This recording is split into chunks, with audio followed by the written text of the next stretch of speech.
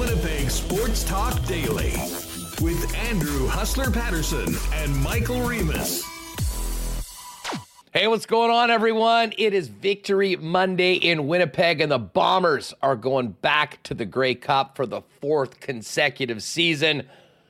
Big show coming up. We're going to break it down with the guy that called the game on TSN, our pal Dustin Nielsen. We're going to hear from the Winnipeg Blue Bombers and Westy. We can't be talking about the Bombers to the Grey Cup without getting Westy in here. So he'll join us later on today, and potentially a quick phoner with Jeff Hamilton, who is in transit on the way to Hamilton for Grey Cup week, where we will be Wednesday night, live shows from the Hammer and the Grey Cup beginning on Thursday on Winnipeg Sports Talk. And I think a pretty good chance of some additional content on the weekend as well. So make sure not only are you subscribed to the YouTube channel, but turn your notifications on so you'll know what's up on the weekend if we do end up going live on Grey Cup Saturday. Of course, we've got lots of Jets to get to as well. Tough loss to kick off Super Saturday against a very good Dallas Stars team. Jets getting ready for the New Jersey Devils tomorrow. We'll talk Jets and a big weekend of news in the National Hockey League with Dave Poulin coming up as well.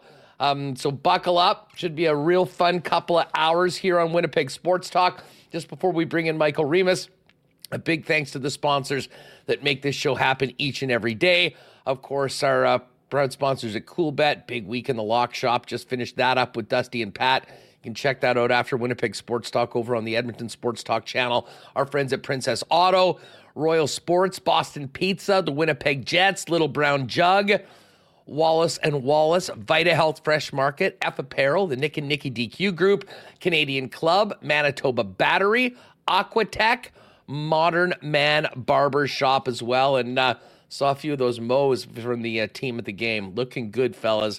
We'll continue to update your progress throughout Men's Health Month. And information later on today about how you can qualify for that marble race at the end of Men's Health Month, November 30th, to win that signed Trevor Linden jersey and that package from our friends at Prairie Naturals and Vita Health. Let's get to it. Welcome to everybody in chat. Shout out to folks listening on the podcast, and welcome to you, Michael Remis. What a Saturday in Winnipeg, and what a great weekend.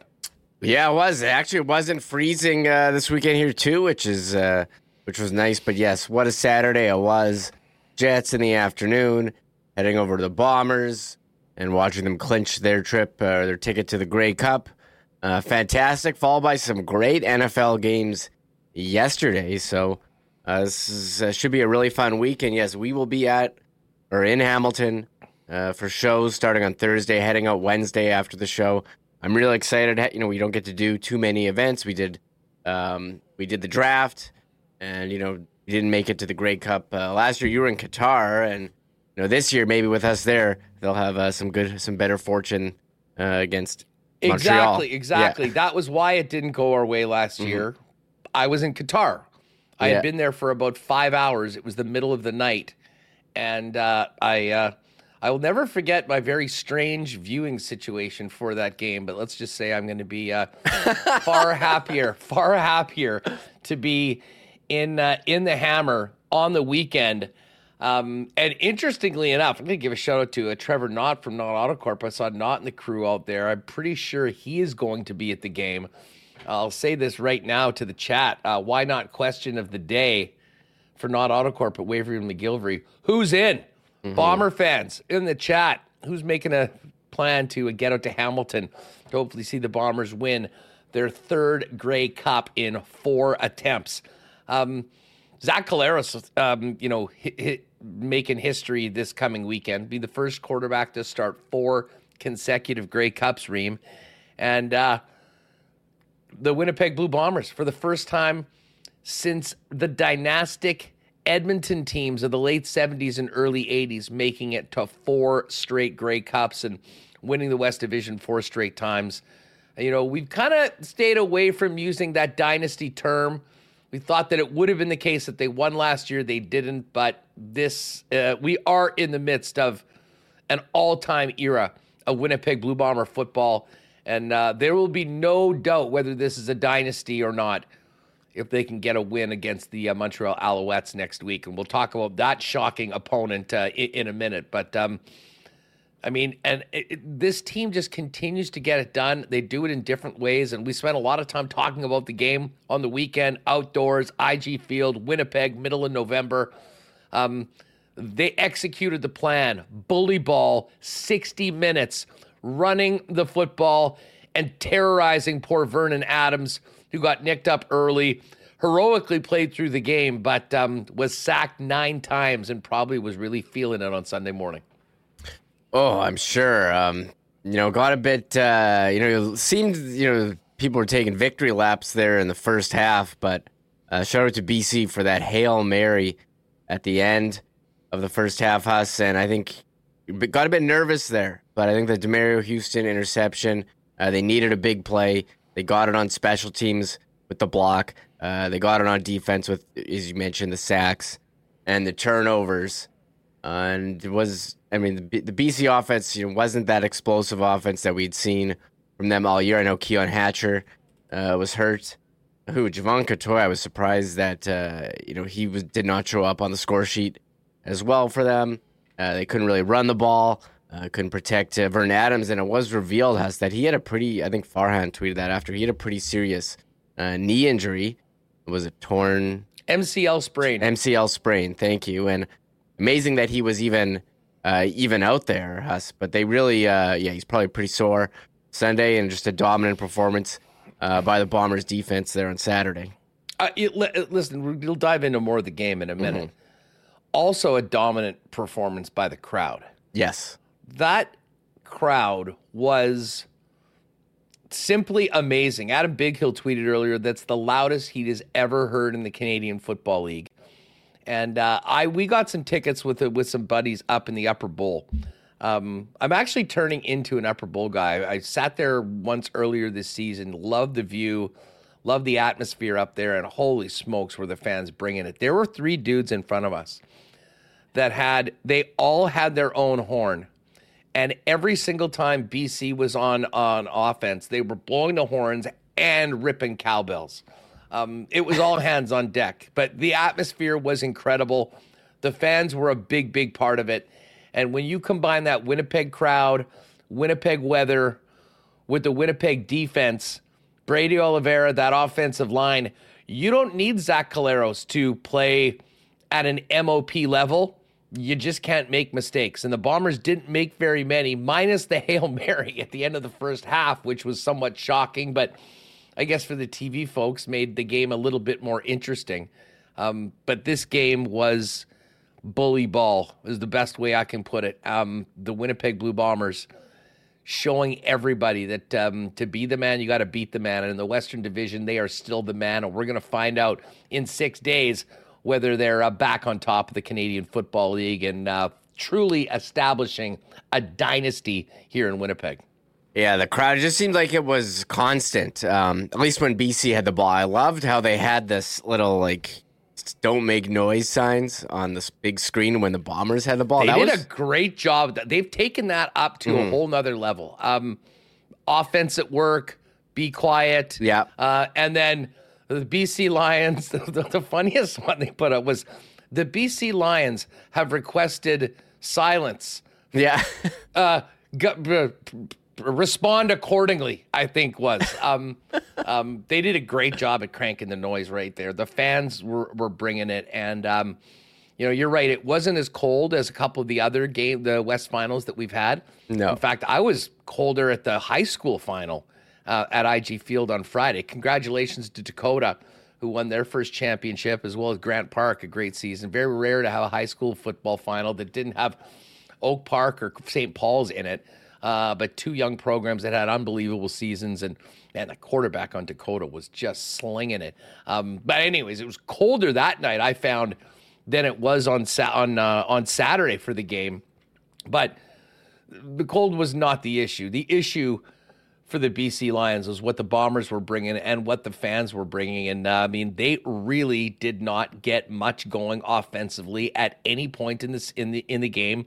And despite a miracle touchdown on a Hail Mary, that probably gave them a big boost going into halftime in a game they had no business being in, only being down by 8. Bombers only gave up 3 points in the second half and finished that game with an exclamation point at the end of it. Start to finish, that was championship level football by the Winnipeg Blue Bombers. And if they can do that again for another 60 minutes, I'm pretty sure that a week from today, it will be the best of Victory Mondays for Blue Bomber fans here in the Peg. Yeah, and we mentioned the crowd. I thought the Bombers' social media team did such a great job. I was putting this one out, saying, attention all Bomber fans, we need your help when BC's offense is in no huddle, make as much noise as possible. And they put out these graphics, and they had them on the screen there, and everyone did such a great job. And yeah, I mean, think about BC's big playmakers. I mentioned Hatcher, he was injured. Dominic Grimes, 1 catch on 6 targets for 5 yards. I mean, this is a big body. It was Justin McInnes who did all the damage, 110 yards. They barely even ran the ball. Taekwon Mizell, 5 carries, 37 yards. And you look at the stat line, 9 sacks for Vernon Adams and 3 interceptions. And, BC really just struggled to get it going. And, Bombers, certainly some areas where they could clean up, maybe turning some of those drives into touchdowns instead of field goals or even making the field goals. But it was start to finish a dominant performance by the Blue Bombers. And it's shocking they're playing Montreal. I think Toronto was favored by 11, so I can only imagine what the Bombers are favored by. But you think about that game that they had at IG Field earlier this year, a very good chance that the Bombers will be coming home with the Grey Cup. But you can't write the story before it's finished, because we just saw what happened on Saturday. I mean, I don't think anyone, although you said Mo Khan, who's coming on tomorrow, he had Montreal beating Toronto, but that was a big shocker. One guy. That was a big shocker. The one guy. Let me say this about about this matchup and about the line. I had thought we were talking afterwards with buddies. Hey, what do we think the Grey Cup line is going to be? And I thought that it could be as high as maybe 9, 10, but I said, we'll go with 8.5. What's your prediction for it, Remus? Before I tell you, because Kubit's just dropped it. I don't know what it is, but I saw it on. I just went by. If Toronto was like 11, I would say 10 for the Bombers. I think Montreal has scored 6 offensive points against the Bombers this year, and I remember that game. The only reason they had such a lead is because the Bombers were making mistakes and throwing a couple pick sixes. But I think the Bombers should be heavy favorites in this. So you tell me, what is the line? Well, I did see last night that FanDuel had opened it at 6.5. Yeah, that seems... Which blew me away. I don't know whether they were just trying to get out first. That's not a site that's available here in Manitoba anyways. But we just finished up the lock shop, and it is up right now at CoolBet. Bombers minus 7.5. And I'll tell you what, I couldn't get on that soon enough. I have a feeling that number is going to look a little more like a 9, or who knows. I mean, it could get higher. I don't believe, like, with the fan base the Bombers have, with their history, for the casuals that'll just be going up and wanting to make a bet on the Grey Cup, I think they look at these two teams. I really think that it's going to be an avalanche of money on the Bombers. So I figured now is the time to get in, because I don't think it's going the other way. I can tell you that much. So there you go. CoolBet.com. Bombers minus 7.5 point favorites in the Grey Cup. Let's hear a little bit from a little post-game reaction from the Bombers. And why don't we start with Coach O'Shea, Reem, because I know the first question, the first one that we have is O'Shea on the crowd impact. And the crowd was an absolutely huge part of this game. That's not an easy place to come in. I saw T. Konopali in chat saying, let's give the BC Lions a moment of silence, ... now, because they didn't have any silence on Saturday at IG Field. But here's O'Shea on the impact of the crowd on Saturday night. All season long, year after year after year, they are just the best. There's no discussion about that. I mean, if anybody wants to challenge that, then they should fly here, buy a ticket to a home game, and sit in that crowd, and they'll understand what goes on. They're into it. They're loud. They're proud. They're passionate. They're relentless. And we're so thankful to have them like that, right? The guys, once again, the players in that locker room really understand that, and they truly value playing in front of a group of fans like that. It's not like that everywhere. All right, there's Coach O'Shea with a very honest and appreciative statement that, you know, speaks to what he and his organization has built here, and the fans have been a massive, massive part of that, and every single person that had a ticket, I think, felt like they had a bit of a hand in that win for the Winnipeg Blue Bombers on the weekend. Let's skip to the second or the third one, number 8, the opponent for the upcoming Grey Cup. And again, we'll hear much more from Coach O'Shea and the participants over the course of Grey Cup week. But I'm sure a lot of people were, myself included, expecting Toronto to romp and this to be a rematch of last year's Grey Cup. It is not to be. The Argos self-destructed. Chad Kelly had probably the worst game of his life at the most important time. And it's the Montreal Alouettes that'll be representing the East in a massive upset. O'Shea talked about the Alouettes, the team they'll be facing next week in Hamilton. Yeah, obviously their defense, from what I understand, took the ball away an inordinate amount of times, which is pretty cool. They are a tough team. I'm sure it's very exciting for them right now. I'm personally, on a personal note, I'm very happy for Jason Moss.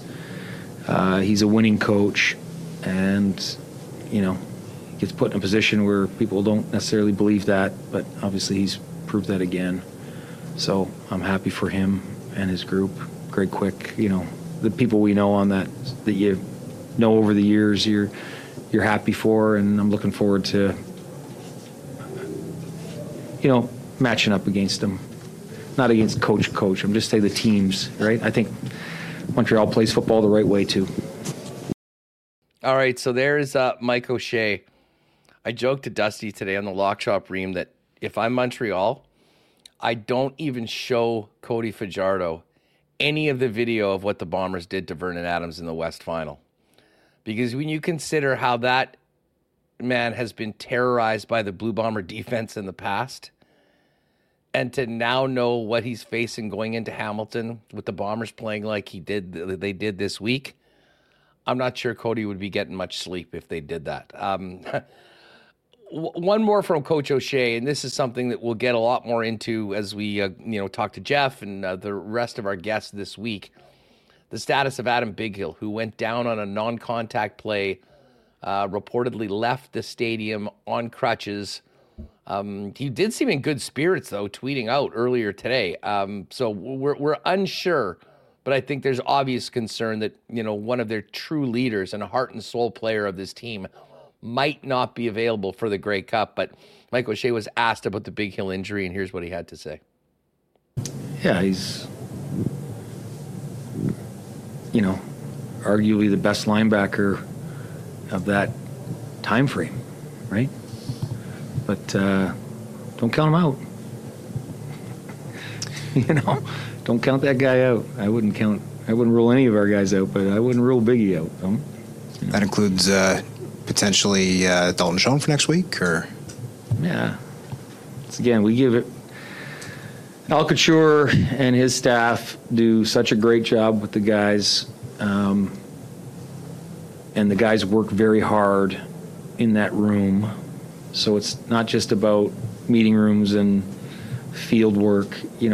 When it comes to rehabbing and getting ready and trying to play, there's a lot of people in that area that sink so much energy and time into making sure the players have everything they need to get going. And then the players themselves, they just, they change their focus and they flip the switch to trying to get back, right? So once again, until 30 minutes before, we don't rule anybody out. We always give them the opportunity to be great. All right, so there's the coach. Not ruling Big Hill out, not ruling Dalton Schoen out. 30 minutes before the game, that's when the official decisions need to be made. Very similar to Nick Dembski and Rasheed Bailey. For this Saturday, they were good to go. They did play. And of course, Dembski contributed. And Rasheed, even though he didn't catch either of his 2 targets, always a beast when it comes to the run game. Zach Collaros is going back to his 4th consecutive Grey Cup.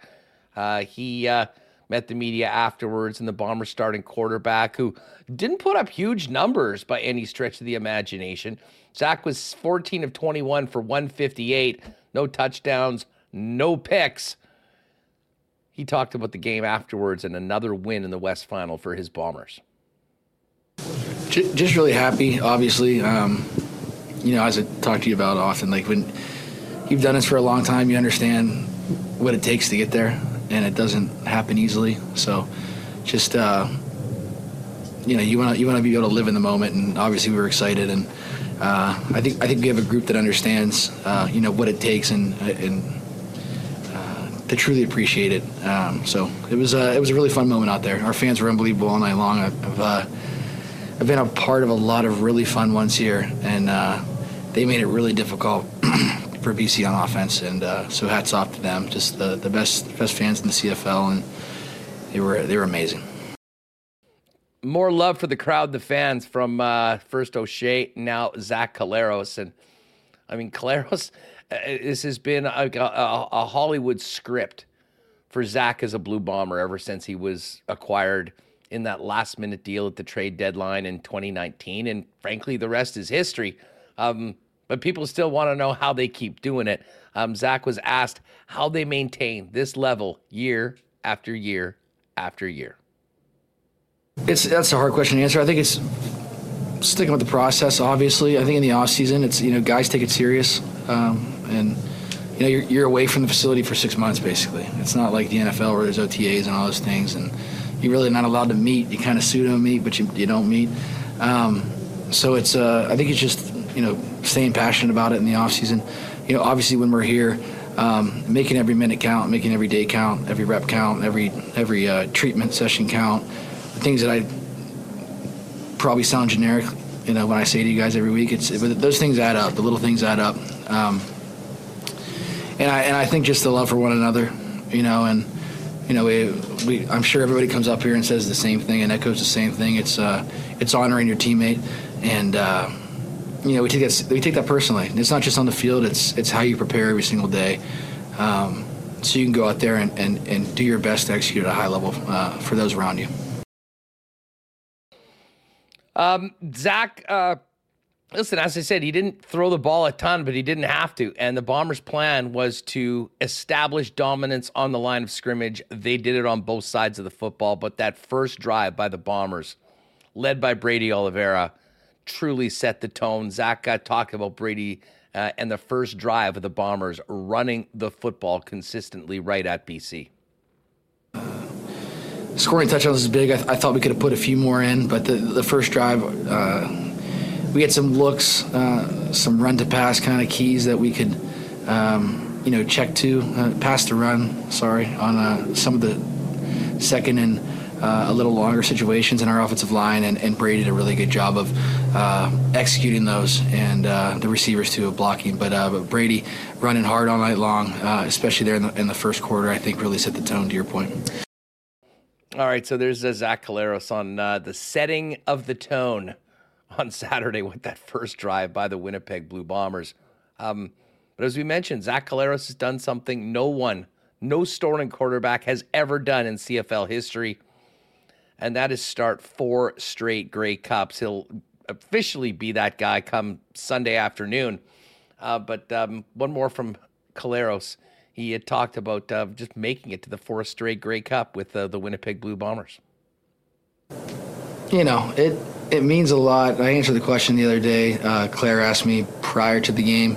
It's just, I'm just so grateful to be in this organization, to be around the people that I am every single day. and to be able to play the sport is a special sport because it's a team sport. It really takes 12 guys. I know you always have to kind of find the guy, and the quarterback's the guy at the ball, so he gets the credit and he gets the blame when things go wrong. But I think of guys like Jake Thomas and Patty Newfield and Jesse Briggs, as guys who've been there for so long, and the Willies, the Jacksons, the Stanleys, and Yosh, and Mikey Miller, a guy who's just loves this game and hasn't been able to play all season long, but is still in the locker room leading and on the road and doing what he can to help. And I just think of those guys. I said to Claire, I feel like I've been in this organization my entire career because the people are just so special. I mean, especially in the locker room, but I'm looking at Darren sitting next to you, and I think Osh is behind him, and just the people that I get to be around every day. It'll be something cool, obviously. I know I'm probably saying too much for Osh, who's back there, because we need to win the next one. That's all that really matters, but I kind of get emotional when I think about just being around the people I get to be around every day. All right, there is Zach Collaros. Speaking so highly of the people he's surrounded by in the building and, of course, in the stands. It's a special group. It's a special time of Blue Bomber football, and they can make some history coming up on Sunday. We're going to be all over this. Westy's going to join us a little later on. We're hoping to get a quick phoner with Hammer, who should be touching down right around now out in Ontario on his way to Hamilton for the Grey Cup. And I mentioned Dusty's going to jump on. We're going to have to talk to him about what transpired with the Oilers over the course of the weekend as well. But we'll start it off with what he thought about his evening in IG Field calling the game for TSN. And just before we kind of switch gears over to Pooley, great comment from Spency saying that 2 quarterbacks that the Riders gave away for free will be going head-to-head in the Grey Cup. And it is it's a perfect comment from Spency. This must be driving Rider fans absolutely crazy. They hate the Bombers. And now Moss and Fajardo, who were sort of the scapegoats last year in Saskatchewan, are going to the big one. Yeah, not a good look if you're a Rider fan that, former guys you gave away for free in the Grey Cup. And, a lot of people blaming Fajardo last year. But, I think if you're a Rider fan, you can look at the numbers and be like, was it really Fajardo propelling them to that win, or was it Chad Kelly? Sorry, how many interceptions? I think he just threw another one a second ago. Just confirming. It was only 4 interceptions, but I believe it was 9 turnovers. And you mentioned sacks. So I know Fajardo does take the occasional sack or two. Wasn't quite the 9 that Vernon Adams took on Saturday, but the Argo sacking Fajardo 7 times. So I think they're already licking their lips for before they get matchup on Sunday. Yeah. Speaking of licking lips, I'm licking my lips to see what the sack prop is for the Bombers in that game coming up at Coolbet. I was licking my lips because I don't know, they're so dry. It's like it's lip balm season for me. Lip balm season. Hey, do we have this? Apparently, Spency, our buddy Spency, who first of all was one of the legendary dudes with the fur coats back in the Strevler Grey Cup celebration. Mm-hmm. I knew he'd be at the game, but he has sent in a photo from the game, which this was in. So if you're listening on podcast or here on YouTube, we do have a Discord server. It's just a place where you can go and chat with other Winnipeg sports fans and listeners, and there's a lively live chat going on during the game. So Spency sent this one in, ran into Dan Robertson at the game, also Kevin Sawyer too. Here's Spency and Dan Robertson. This is an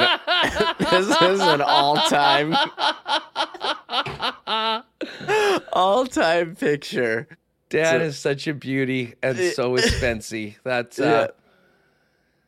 big Spency guy right here. Fellas having a good time. So looking good, Spency. Way to go, and a shout out to everybody else that was out there. So we were going to do Hammer a little earlier. He's just getting there. So we're going to bring in Dave Poulin.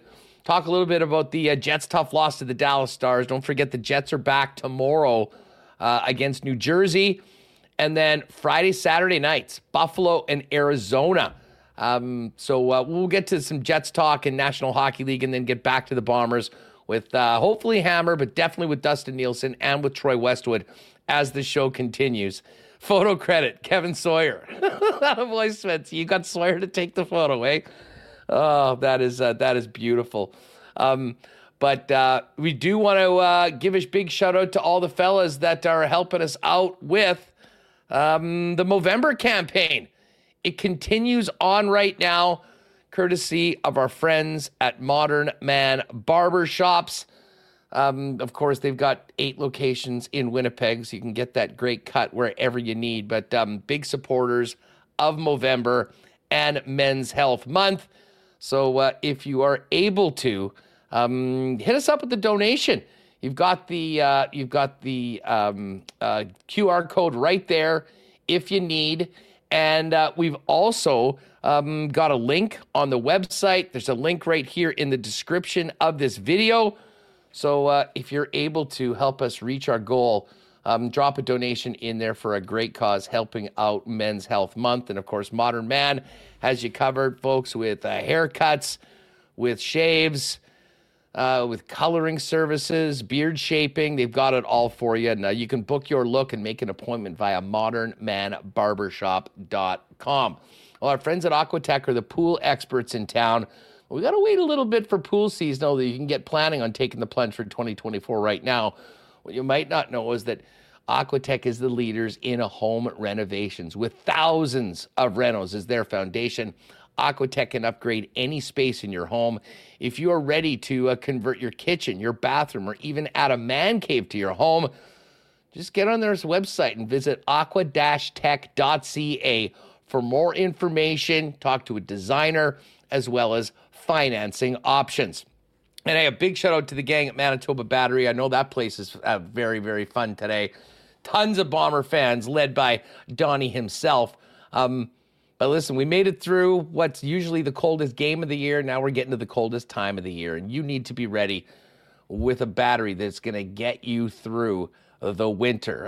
Best place to take care of it, of course, is Manitoba Battery. Shopping local, getting the best prices in town, beating the pants off the big box stores. And of course, the best part about it is they'll deliver it to you for free anywhere in the city of Winnipeg with any purchase over $60. It's just that easy. So hey, if you do want to pop in, see them at 1026 Logan Avenue. They'll give you a free battery test and let you know where you're at. But if you need to pick one up, you can do it right there. Otherwise, just get online to manitobabattery.com or give them a call at 783-8787. Manitoba Battery will be there to help you out. And hey, I hope there's some CC left in this city, because I can tell you, being around the Rum Hut, seeing the fans at the game, there was plenty of Canadian Club enjoyed on the weekend, and especially at IG Field on Saturday. Whereas Canadian Club's been behind the Bombers all year long as the official spirit of the Winnipeg Blue Bombers. Probably a big part of why the fans were so loud on Saturday night.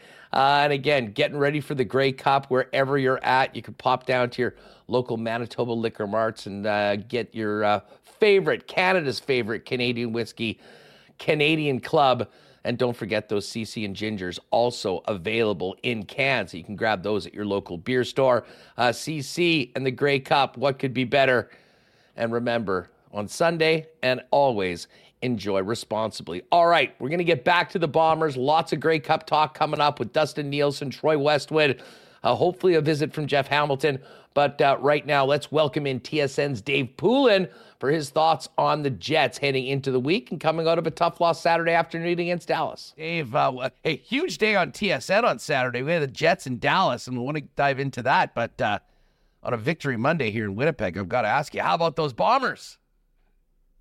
I would say you're pretty spoiled, gentlemen, on the football front. And, you know, the Jets would love, and believe me, when you're in a city where the team is winning, when I first joined the Flyers, they had been to the finals in 81, but the Sixers won in 83, the Phillies won in 83, the Eagles went to the Super Bowl in 81. It's like the City of Champions, and you're so spoiled in that town with the success of the Blue Bombers. But there's a culture that goes with that, and there's an expectancy from both inside the organization and inside the town And by the way, from outside the organization, there is as well a respect for it on how hard that is to do and what a great run the Bombers have had. Dave, just before we get to the Jets, I do want to ask you about, just from your experience as a player in management, and I know you're a hockey guy, but I think you can kind of, talk about this in terms of other sports. What it takes to develop that championship culture, but expectation. And we know how hard it is to even repeat a championship. I mean, like, what is it about the dynastic organizations, in addition to great talent, that they're able to do it year after year after year? I mean, the Bombers of 4 straight West Division championships. Hasn't been done since the last dynasty, really, in a lot of ways, the Edmonton teams in the late 70s and 80s.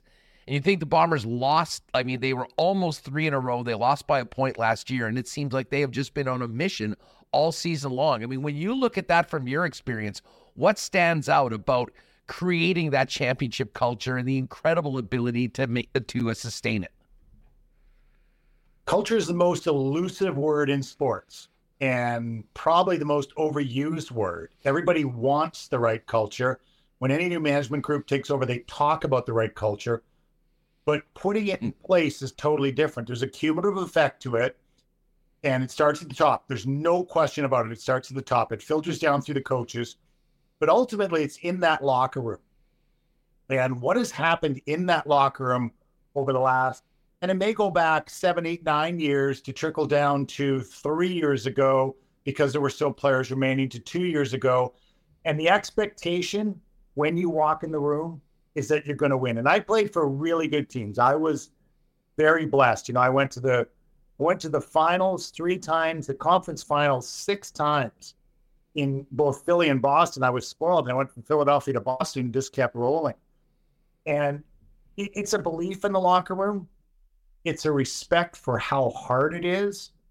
And even losing last year, it's a defiance that you did lose. And there's one way to answer that loss, and it's to come back and win again.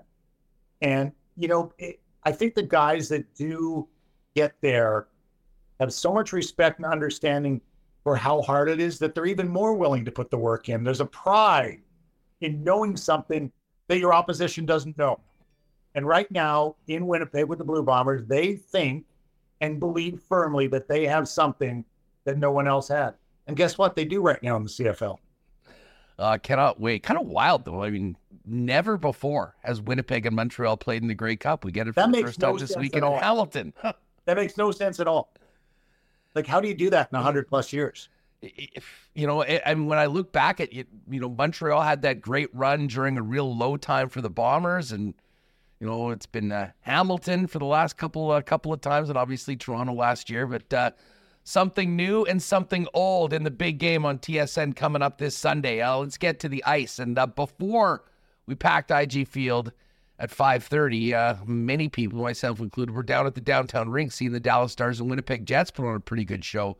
This is a big test for Winnipeg, and obviously they fell out on the short end of it. But, man, the Dallas Stars, that is a legit contending team. And Peter DeBoer, well, I mean, one heck of a coach. It seemed like he played his cards a little differently for the first couple periods, maybe seeing what the Jets had been up to as of late. What did you think about the matchup and the way Dallas handled Winnipeg, and then the big push in the third period that came up just short? Peter DeBoer is a tremendous coach, and I think that staff, Steve Spott, I worked with closely in Toronto. I actually hired him to coach our AHL team in Toronto. And Spotter is a neutral zone wizard. And so every single day in his practices, they would practice their neutral zone defense. And to the point where the players were like, we have to do this again. And the answer was yes. And they were going to do it for 10 or 15 minutes every day. He's carried that to each team he's coached. And in Dallas, if you look at the first 2 goals, they're both neutral zone turnovers because of positioning. And the second one, Wyatt Johnson jumps on Cole Perfetti there, and that's a shorthanded situation. I didn't like what Mark Scheifele did. He flew by. He could have protected Perfetti, who had lost the puck in a little battle with the talented young Wyatt Johnson. But Mark goes north and thinks the puck's going the other way and is going to take advantage of 2 Dallas guys getting caught, and ends up back in their net. But that is neutral zone. And I think Dallas is one of the most structured teams. They've also done a great job of working the young guys in. I spoke about Wyatt Johnson, but other young guys in the team, Jason Robertson being a great example, that they've worked in Ty Delandria and Thomas Harley now. And maybe they've done arguably as good a job as anybody. Everybody talks about working young guys in the lineup, and Winnipeg's doing it now at Perfetti, but it's hard to do because of expectations. And I think that Dallas team is going to be a real handful for whoever runs into them in the West. I think they're one of the top teams in the NHL. And the next night they went on to post 8 against Minnesota, by the way. So a good game for Winnipeg in a lot of ways. I like the emergence of Cole Perfetti. I like the lurking he did on his first goal. He didn't rush into a spot. He took the rebound, but he didn't press forward unreasonably. And that's a real important sign. And Scheifele makes a real good play on the second one. The scoring machine, Brendan Dillon, that's becoming the norm now. What a week he's had. Isn't that great? It's crazy. Isn't that great? Don't you think he could line up for the Bombers at like outside backer? Like, wouldn't he be? He'd be fine. Maybe strong safety. You know what? He'd blow a few dudes up. I'll tell you that in the middle. I'd nominate him for that. Yeah, number 5. I don't know if it fits on the defense. We'll find a place for him. Willie Jefferson's probably keeping the 5 for the time being, but we'll figure out a number for Brendan Dillon if he wants to double dip. You mentioned Cole Perfetti, and listen, there was that play, and you know it's amazing. We always talk about how he thinks the game, but I'm not sure if you heard what he had to say afterwards. I mean, he completely broke that play down. Already knew what he might do differently next time. He seems to be growing game after game after game. Well, what did you think about his play? Obviously, he had the big goal on Saturday, but just his development through this year, comfort, and frankly, playing with Nikolai Ehlers, who, for my money, had one of, if not his best game of the season. Agreed. Maybe the perfect guy in the middle is Nemesnikov for those two guys. Pretty stable, in the right place all the time. If you watch him, how he comes from below on the breakout. And if I'm a winger posted high on the boards, there's nothing I want better. I did it as a centerman, and that's come from below. And it just makes your life so much easier. You feel like you're protected in that spot. But Perfetti, maybe just a little more time on the wing that he has at center, not quite the defensive responsibilities, although he's capable. He doesn't have to do it on an every shift basis. And then learning how to think outside the box like Nikolai Ehlers does. Like, so guys learn or earn the right to use different spaces on the ice, right? And I told a story last week. Timmy Stützle had a terrible turnover on a goal where he tried to use the middle of the ice in the defensive zone. And I relayed a story that when I first got to Boston with Raymond Bourque, it was my second game for the Bruins, my first game in the Boston Garden as a member of the home team. And I was standing in front of the net, shorthanded. So Raymond wins a battle in the corner against two guys, turns around, puts a bullet pass right on my tape. And I handle it, and I throw it down the ice. And, before the next face-off, he comes over, dead straight face, Andrew, and says to me, "Hey, good play there. I'm allowed to use the whole ice, by the way." And it was just so comical because he was allowed to use the whole ice, and guys aren't. And, I think Nikolai Ehlers has earned the ability to use a little more of that ice than Cole Perfetti has so far. But Cole Perfetti's skills will get him to a point where he's allowed to use offensive places on the ice that other people aren't. He's got that kind of skill. The other thing that came forth, and I know you mentioned Scheifele's play, I kind of thought that he was maybe getting, I'm not sure that play happens if they're 5-on-5, but the nature of the power play and, feeling the need to go maybe got a little ahead. But I'll tell you what, he and Kyle Connor had a monster week. They were showing up on all the highlight shows. You saw the hat trick from Connor. Both of them put up massive point numbers for the week.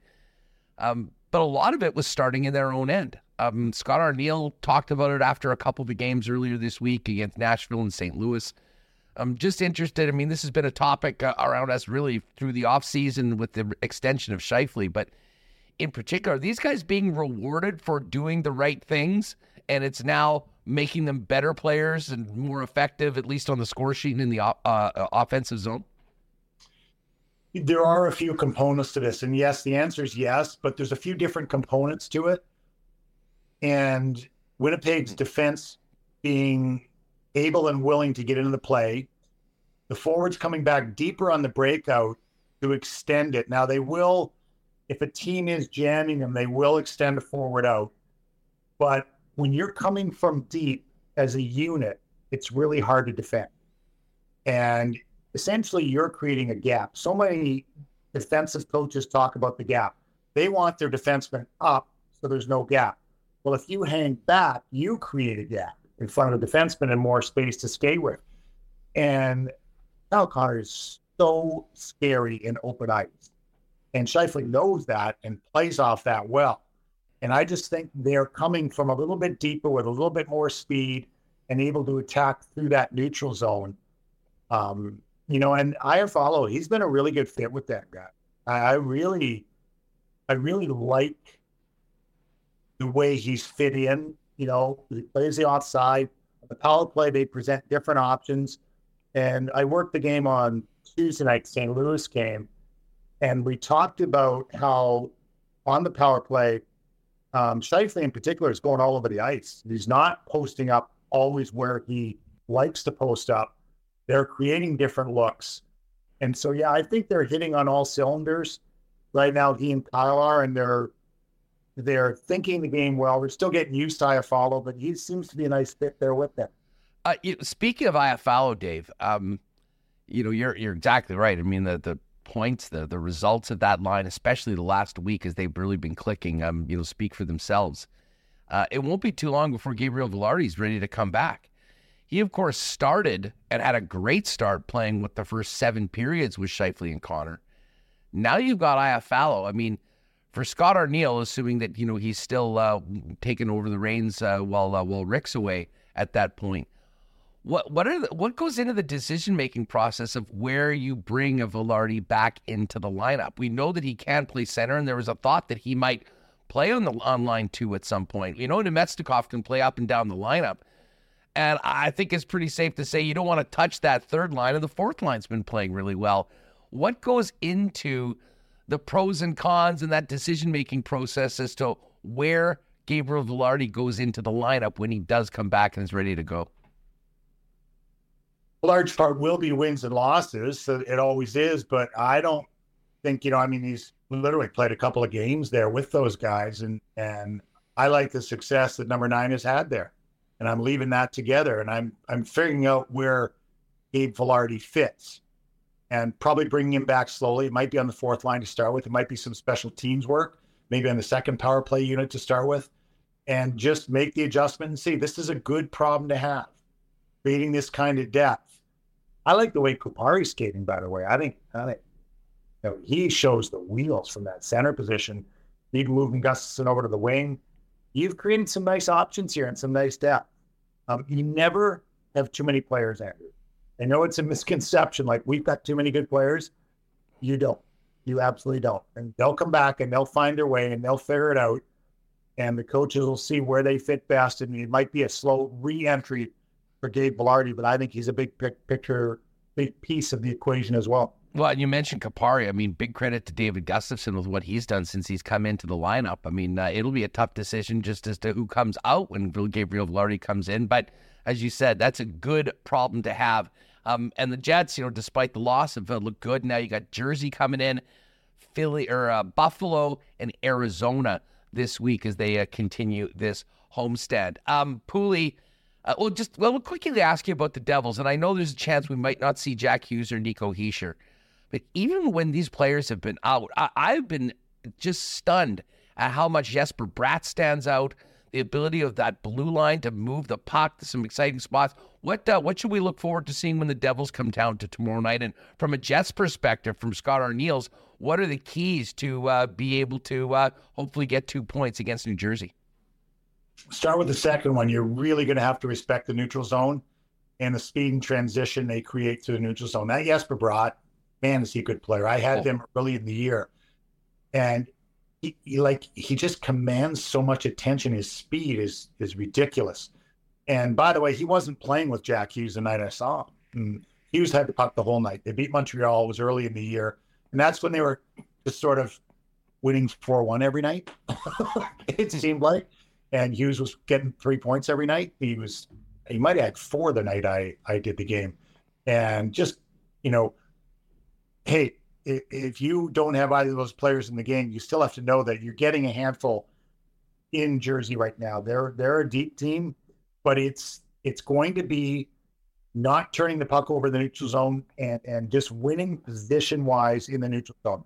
I think you have to be aggressive, and I love the way the Jets defense will stand up when they have protection coming back. The back pressure to the neutral zone is going to be critical. You have to win that space against New Jersey. Dave, can't have you on a Monday without talking about what's happening out in Edmonton. I mean, the soap opera continues. They play probably their best game of the entire season. Win on Saturday. Not enough to save Woodcroft's job, and the change was made.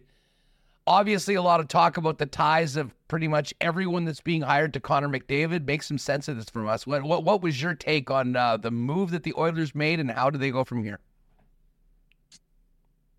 I don't like mid-season coaching changes. We've talked about that before. I think it lets the players off the hook too much. It wasn't all on the coaches. They were trying to institute a new defensive system because over the summer they would have come to the conclusion that as much as they played in 5 playoff series in the last 2 years and won 3 playoff series and lost both years to the Cup champions, it wasn't enough defensively. So they tried to make an adjustment. It flat out didn't work. They thought their goaltending was fixed. It wasn't fixed. The Jack Campbell signing still comes back, for question. There's no doubt about that. I watched him in Toronto for a couple of years, have a lot of the same struggles he had in Edmonton. And so when you have the magnitude of what they have at the top of the lineup, something's got to change. Now, I suggested, it was on Friday night on the show, that it would be a major trade ahead of a coaching change. They went the other direction. And they brought Chris Knobloch in, who's a talented young coach. And if you think back, I believe he's been 4 or 5 years in Hartford with the Rangers organization, but he's a pretty hot commodity, in the coaching ranks of team coming through. And he settled back in the American League. But Paul Coffey coming back behind the bench, now I think Coff was behind the bench for a little while in Arizona. I don't know if he ever got to the bench. I know he had a defensive coaching role in Arizona, but maybe he didn't ever step behind the bench. That's a wrinkle, and we'll see how that plays out. And moving forward, they've got to be better on the ice. They've just flat out got to be better. I expect a new coach's bump. This is always the case. And guys that haven't been playing well can now play well and say, well, it really wasn't me, it was the coach, which is not true. But that's the way it works. And so you would expect that Knobloch is inheriting a situation that was going to go north at some point here. I don't know if everything was corrected the other night in Seattle, but it was going to go north, and he may be the beneficiary of that. It's such a unique situation in that, Knobloch comes in, they appoint Coffey, who, by the way, is the special advisor to the owner, which I don't know whether that, I don't know if that is an issue at all within it, but how much is this about winning games right now, and how much about this is keeping Connor McDavid happy and getting him to sign an extension? Well, it might be another guy in between Connor McDavid and an extension that has to be looked at. Leon Draisaitl. He comes up here earlier, so I think it's all part of it. But it's part of getting to the expectations of what this team was. This team coming into this year, they were going to have Ekholm for the whole year. They were bringing Connor Brown in. Their team had a chance to grow together. And I think that's a critical missed part of teams. They're catering a lot to the top end of their lineup. And you need, forwards 7 through 12 or 6 through 12 or 5 through 12 or whatever to be huge factors in order to win. I think that's where, you have the luxury of playing guys together for a long time in that lower heat, if you will. And it just hasn't worked in Edmonton. And there are a lot of questions that you pose in terms of the makeup of the new group, and the challenge will be there. huge pressure on Jeff Jackson as well in his role to get this ship righted. Oh, there's no doubt about that. Flames were through TO on the weekend. Zadorov has a goal and a big hit. The next thing you know, his agent is telling people between those two things that the tweet went up. Seriously, I mean, I was joking with friends. I mean, there was a little bit of Pat Brisson from the PLD circus last year in Montreal saying he'd love to play here, but I mean, part of this is a very uncertain situation going forward in Calgary. But for a guy that's already a UFA, that likely, if he doesn't extend, will probably be traded anyways, what does your agent going public do to help you other than, because I have a feeling internally within that room, it probably won't be received that well. Well, we can't forget what happened a couple of weeks ago in that room when he came out and was pretty vocal about his teammates. Yeah, so then 2 weeks later wants to be traded. This is the second whiplash of that. Now, in fairness to the player, I think it was the player had stated that, if things weren't going well and it would be unlikely that he re-signed going forward. I'm not sure if that somehow got translated to the agent as I want to be traded. So I'm not sure if there was a verbal breakdown somewhere between agent and player. Well, it was pretty weird, Dave, because, I mean, at one point in the night, he wants a trade. Half an hour later, CJ and the insiders are saying he would be welcome to a trade to Toronto, of all places. And then Dan Milstein's putting up, go get your Leafs Forever tickets. I'm like, what the hell is going on? I mean, not a normal interaction of an agent with a player that's under contract for a team in the market that they just played. It wouldn't be for my agent. There's no question about it. Not a fan of that at all, of going public like that. It seemed to be almost out of amusement's sake from the agent's standpoint. Like, I don't know. It didn't make a lot of sense. The timing of it didn't make a lot of sense. We know that they have 4 or 5, highly lucrative free agents, including the 3 defensemen, the commodities of Chris Tanev and Noah Hannafin included, with Zadorov and then Lindholm up front. So a lot of work to do in Calgary from a management standpoint, but that timing of that doesn't make much sense at all to me.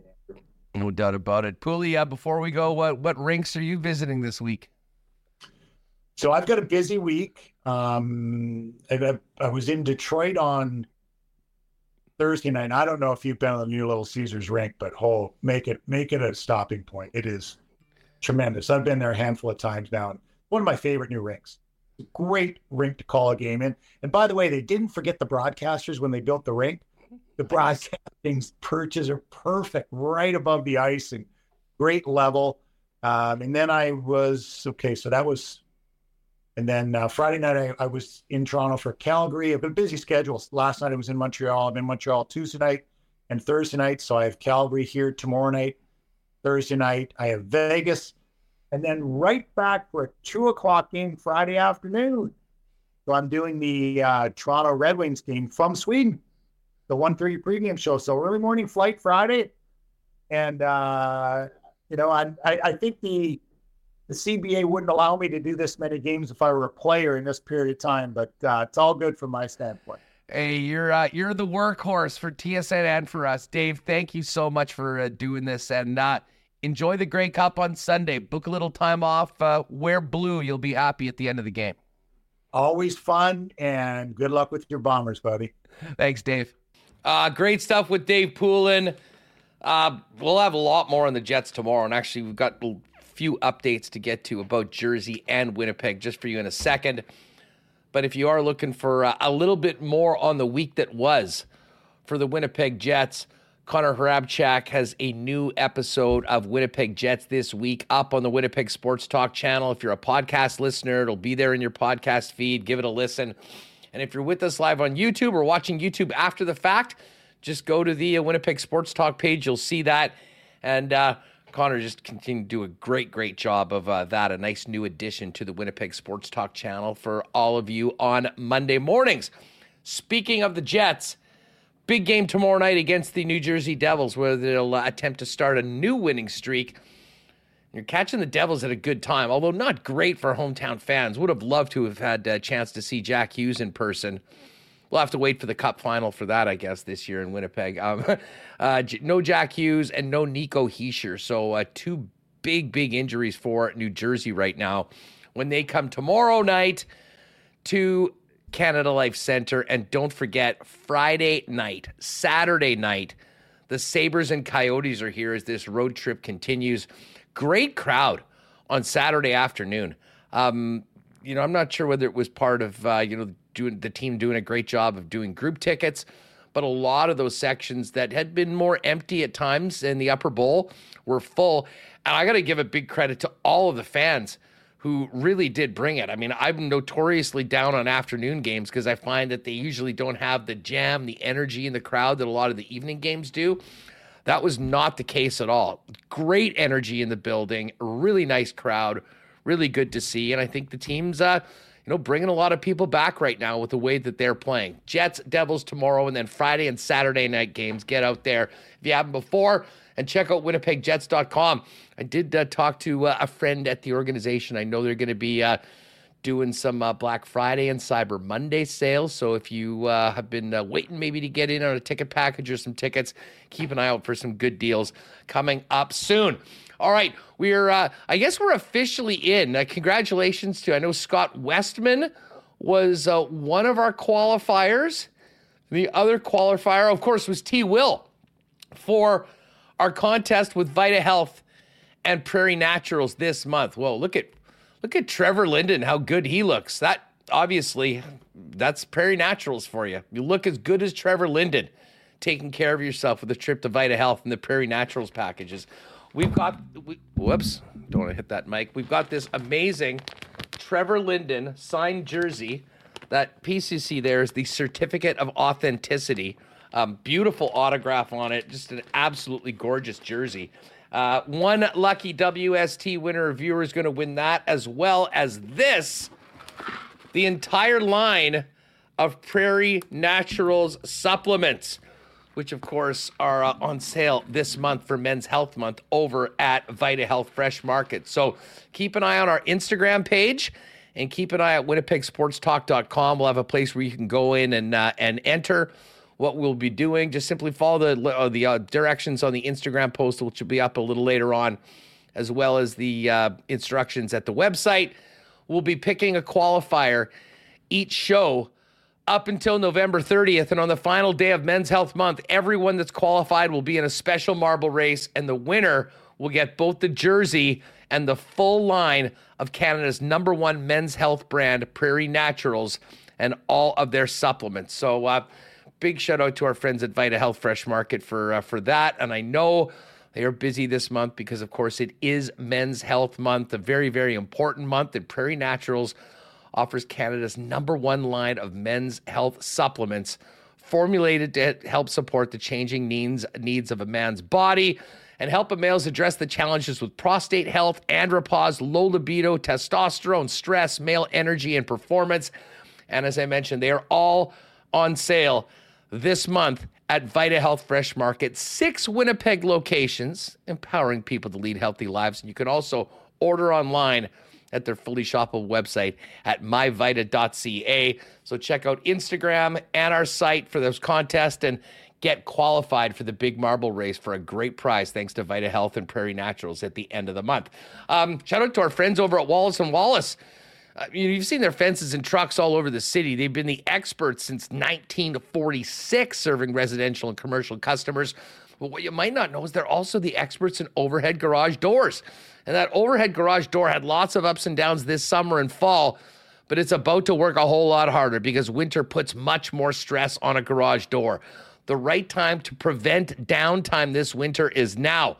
Call Wallace & Wallace to book your inspection and maintenance service call today for residential and commercial overhead door sales and service. There's only one name or two you need to know, and that is Wallace & Wallace. And hey, a big shout out to the fellas over at F Apparel. They're getting ready for the holidays. Guys, if you're looking into your closet and realize I need to up my menswear game, head on down to F Apparel over at 190 Smith Street downtown. #1 spot in Winnipeg for men's clothing, including custom suits beginning at just $400, along with chinos, golf pants, custom shirts, both tucked and untucked styles, and an incredible selection of menswear accessories. 15% discount for wedding parties, as well as right now, great deal on gift cards heading into the holidays. So, if someone in your circle or family might benefit from a trip to F Apparel, think about one of those F Apparel gift cards for the upcoming holiday season. All right, we're going to bring in Dustin Nielsen in just a minute. Remo, we do have a couple updates from the Jets side of things. I just dropped the Devils news that we won't see Jack Hughes and we won't see Nico Hischier. What did we learn coming out of Jets practice today? Well, first we got to give a shout out to Kyle Connor, named the NHL's second star of the week. Sam Reinhart of the Panthers was the first star. Third star, William Nylander, was due to make some big money. Kyle Connor, just an incredible stretch there. He had his 5th career hat trick, second consecutive multi-goal game. He had 4 points in that game against the Preds. So shout out to Kyle Connor, who him and Mark Scheifele were they were less than point per game. They've kind of rocketed up to the top 10 in NHL scoring. And Gabe, the update everyone's asked about, Gabe Vilardi continues to skate on his own with a knee brace. It's now been 4 weeks since he suffered that injury against the LA Kings. They gave him a 4 to 6 week timeline. It's possible next week he starts skating with the team. And a popular topic already has been, where is he going to fit in? And I'll show this. Talked about that with Dave Poulin. Yeah. Not an easy question, but a good conversation to have considering how well everyone else is playing. And we're all waiting for the Jets to debut their 48 RCAF-inspired jerseys. And here's some of the goalies and players testing out the gear. These are going to look good, man. Check out these. Oh, those are sick. Check out these pads. Here, let me zoom in on these pictures of the Jets social media. Looking old school. Those are going to look so good with those kits. Yeah. Oh, man. And then here's... Oh, wait. I clicked on the wrong. And this is Hellebuck. His kit. These are pretty sharp. Showed to, I guess, true gear there. But here's the players. There's Perfetti with the old school tan glove. With the light blue Bauer. Those are nice. And do we get one more? Here's Lowry with the mustache. Sorry, podcast listeners, you're going to have to check out the Jets social media or check us out on YouTube. There's the tan glove. So that was, for all you gearheads, us, the Jets rocking that. And I guess no updates. It's so funny. We're talking to Dusty. You don't forget to Oilers. They're mixing up the lines every day. McDavid's got a new partner. The Jets haven't changed their lines for weeks here. One swap. It was if it ain't Kupari broke, Gus. don't fix it, they say. Yeah. That's certainly not what they're saying in Edmonton right now. We're going to head there in just a second and talk to Dustin Nielsen. By the way, Kyle Connor, second star of the week. Yeah. Where the hell was Brendan Dillon, scoring star? What do you have, 4 last week? I guess technically the Arizona game counted as the previous week. Yeah. That should have been included in this week just to get him up. But what a week for Brendan Dillon. 4 goals. Shooting the puck a little bit more, and good things are happening.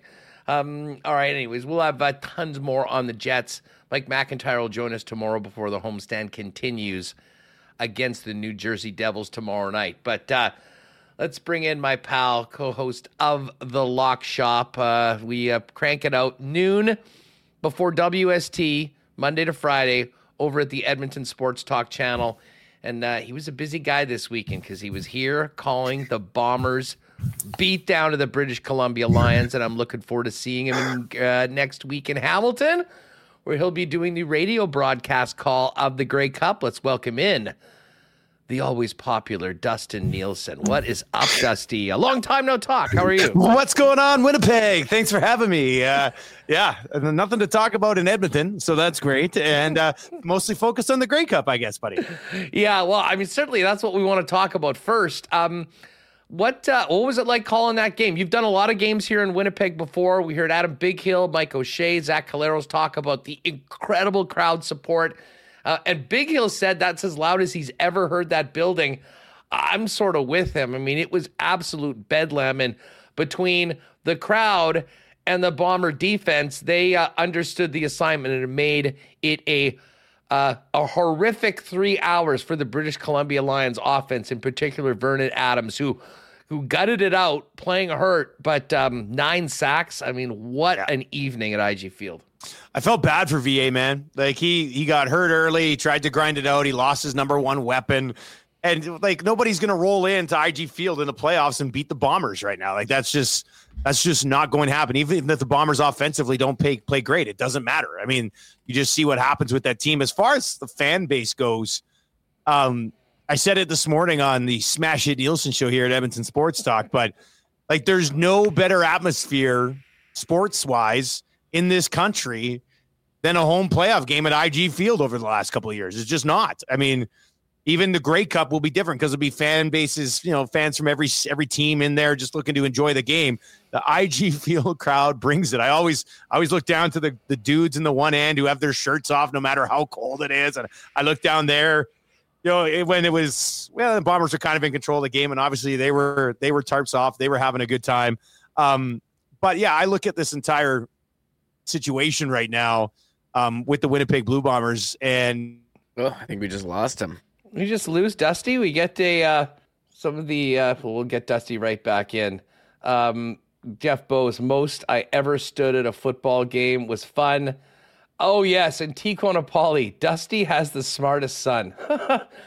Marshall, young 8-year-old Marshall, who obviously watches all of Dad's games on the tube, has been to some Elks games, but is a tried and true Bomber fan. He loves Zach Collaros. Dusty tweeted out a picture the other day after the game of Marshall sitting by the TV, watching Dad call the game, wearing his Blue Bombers 8 jersey. And it is funny. You would have never thought that. You would have never thought that before, Reem. But, if you're a young person, there's the picture of Marsh looking like a definite chip off the old block, sporting that beautiful blue jersey in front of his favorite player, Zach Collaros, while the guy he's the number one fan of was calling the game. I think we've got Dusty back. I just while we lost you, we teed up. Someone was saying in the chat, Dusty has the smartest son in Canada, and there he is. He knows where it's at in the CFL right now. He is a huge Bombers fan, and I know Edmontonians would be like, how'd you let your kid become a Bombers fan? And then other fans around like, sorry, I lost you. The computer I was on here just completely shut down and restart. I've never seen that happen before. I had to get up and restart. I was like, what's going on? But yeah, Marshall, they won Grey Cups when he was 5 and 6. Last year, he was devastated. He hates Chad Kelly. Like he does not like Chad Kelly at all. So he was loving the but I've raised a passionate CFL fan. You see he had his little glove on there, right? He's got his little quarterback glove on his other hand, just like Zach Collaros sometimes. He's all fired up. He's got like the little isotoner on his left hand. Santa brought him that jersey last year, but he loves Nick Dembski. He loves Zach Collaros. He loves Brady Oliveira.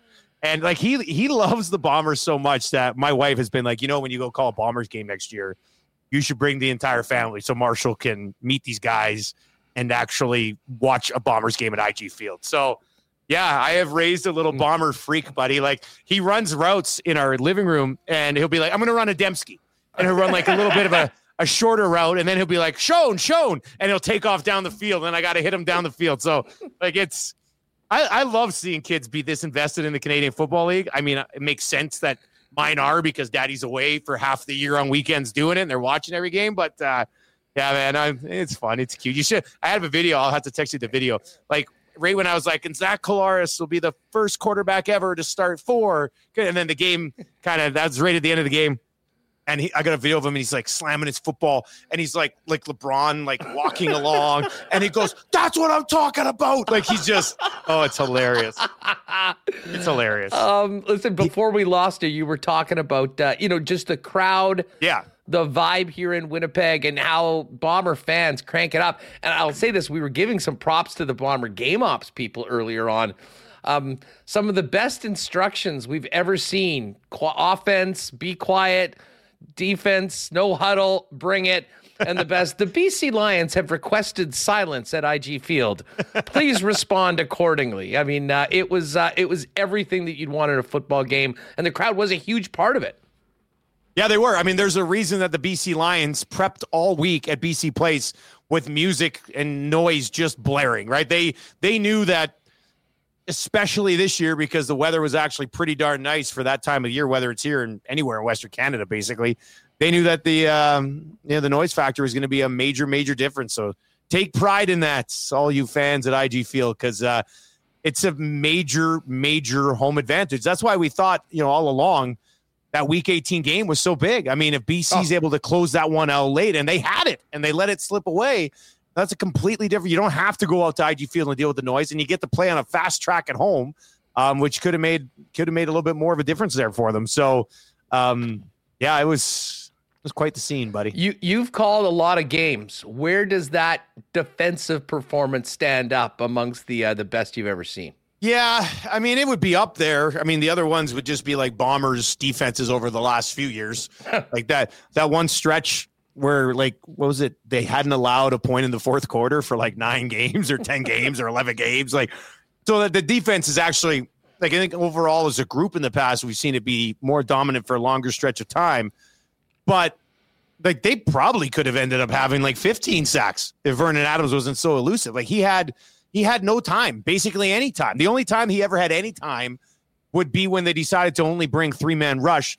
And even when they did that, they still sort of forced him out of the pocket sometimes. So excellent defensive performance. I mean, I don't want to take anything away from anybody else, down the field, Kyrie Wilson, these guys who, Demario Houston, guys who made picks. But it all starts with the pressure of the defensive line and the getting the hands up with Jeffcoat and Jefferson. And I mean, Cody Fajardo's not going to sleep all week because he's going to have to get ready for a steady diet of those guys in his face as well. Well, we'll have plenty of time to talk about this game. You're going to be out there later on. I know there's lots of people wondering if you're calling the game. You won't be doing the TV broadcast, but the radio broadcast, I have no idea whether it's even going to be available in Winnipeg, considering the fact that our old station doesn't exist anymore. I mean, maybe OB will have it on. I think in markets where there isn't a TSN station, and there's not many of them anymore, I'm pretty sure you can pick it up. And I would think OB probably has the option to do that. I don't know why they wouldn't. But yeah, it usually gets picked up by like 13 or 14 different stations across the country. So you can find a way. And if you want, it'll be myself and Marshall Ferguson. And I've always wanted to work with Marshall as a color man because he's a hell of an analyst. I've been talking about that for a long time. I mean, He's got the quarterback mind. It would be, listen, I think that's a dream team for the future. 2 of the brightest. I think it'll be fun. I think it's going to be really fun. I've mentioned to a few times, I'm like, man, I wouldn't mind having you do color once in a while, just because he's so smooth. He can do play-by-play and he's good at it, but he also just has like this mind that I don't have, right? Like, he can do both. I can't do color. I'm a play-by-play guy. So I think he's going to shine for sure. We're actually going to be co-hosting Grey Cup Saturday together as well on TSN, which will be a lot of fun. That's like that 4-hour sort of day before show with everything going on at the Grey Cup, which should be a lot of fun as well. But yeah, you can just turn it on and listen. I got to do that last time in the overtime, the interception, which I lost my mind. It was fun. So I hope we get another thrilling finish, buddy. Does Marsh ever drop what is happenings on you? I might have to suck it out of him a little bit here. Hey, we'll see. Come on, give me one, Marsh. Give me one. Look.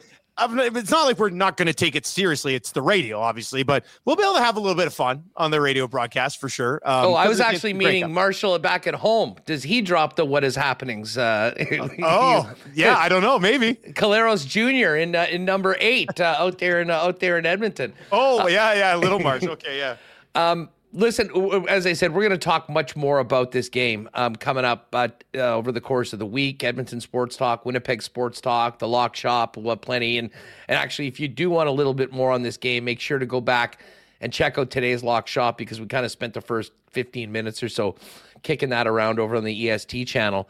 But just a quick thought on what the hell happened to the Toronto Argonauts. I mean, 16-2. I was at the hockey game, so I saw none of it. We were just getting updates going, is this for real? Another turnover. Oh my God, another pick 6. Like, there wasn't really a blueprint for winning your division with a third of the season left. But considering what happened, I think there's a natural questioning of, how they handled Chad Kelly, the game here in Winnipeg, just not playing him at all. I mean, easy to Monday morning quarterback after it, but I mean, no execution. And here come the Montreal Alouettes, who I don't think many had playing for it all in the Grey Cup. Yeah, I certainly don't want to take anything away from the Alouettes defense, because that's clearly the strength of that team, and they are legit. They got some excellent playmakers and some great midseason pickups by Machocha and Moss. I mean, they've really built a monster there defensively. I did have people on my show today slide in. Obviously the show was sidetracked by the Oilers today, but I wanted to spend more time talking about these two games. But I did see some people slide in and says, that's what you get for dodging the Bombers if you're Chad Kelly. But look, Kelly had a phenomenal season. But going into that game, if you're like, well, why wouldn't the Argos win it?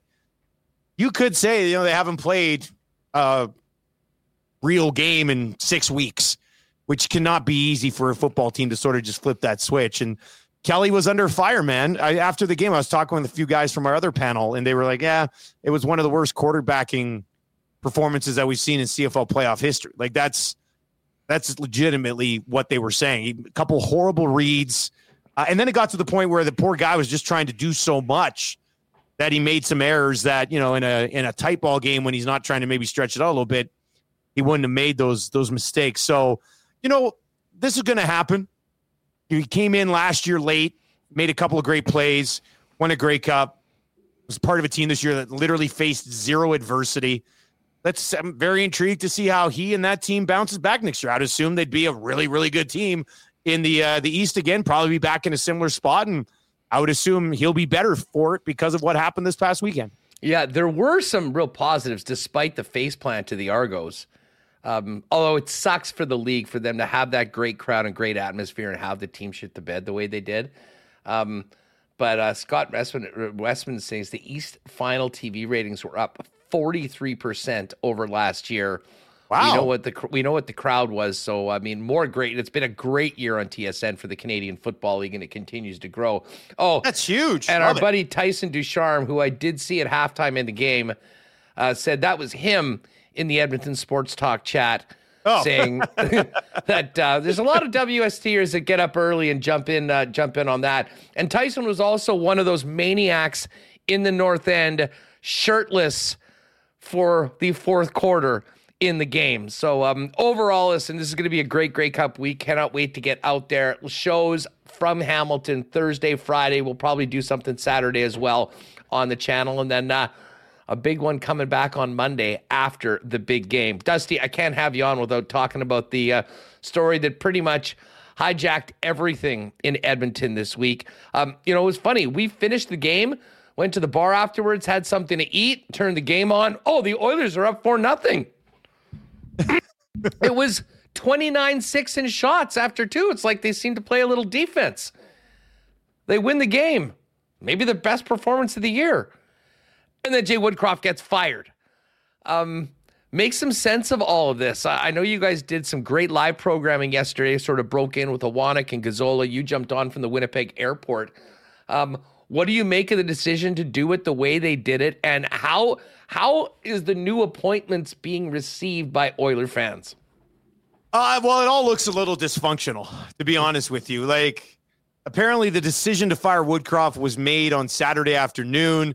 Then the team goes out and plays arguably their best game of the season, and they fire the head coach, which, look, man, like, I think they're going to turn it around now. I think they would have turned it around with Jay Woodcroft. Like, we sit here and go, oh, their goaltending's awful. Their defense is awful. Look, we know their defense is awful. Their defense was no good last year. Their goaltending really wasn't that good last year. The only difference here is that they're not scoring goals at almost 4 goals per game. They're scoring goals below average for even a regular NHL team at like 2.5, 2.6 goals per game. Those goals are going to come. Connor McDavid isn't even a point per game right now. Yet, do you think that's going to continue? No chance. So they're going to turn it around because they're going to be able to score goals. I don't know how a drought like this can continue. So I thought they would have been fine if they just stuck with Jay Woodcroft. Jay Woodcroft, over the last 2 years, came in partway through a year, took them to a conference final, last year had 109 points, which was the most points they had in a season since 85, 86. Lose to the Vegas Golden Knights in what some people kind of thought was essentially the Stanley Cup final. Whoever came out of it was going to win. Has like 100 combined wins over the last 2 seasons.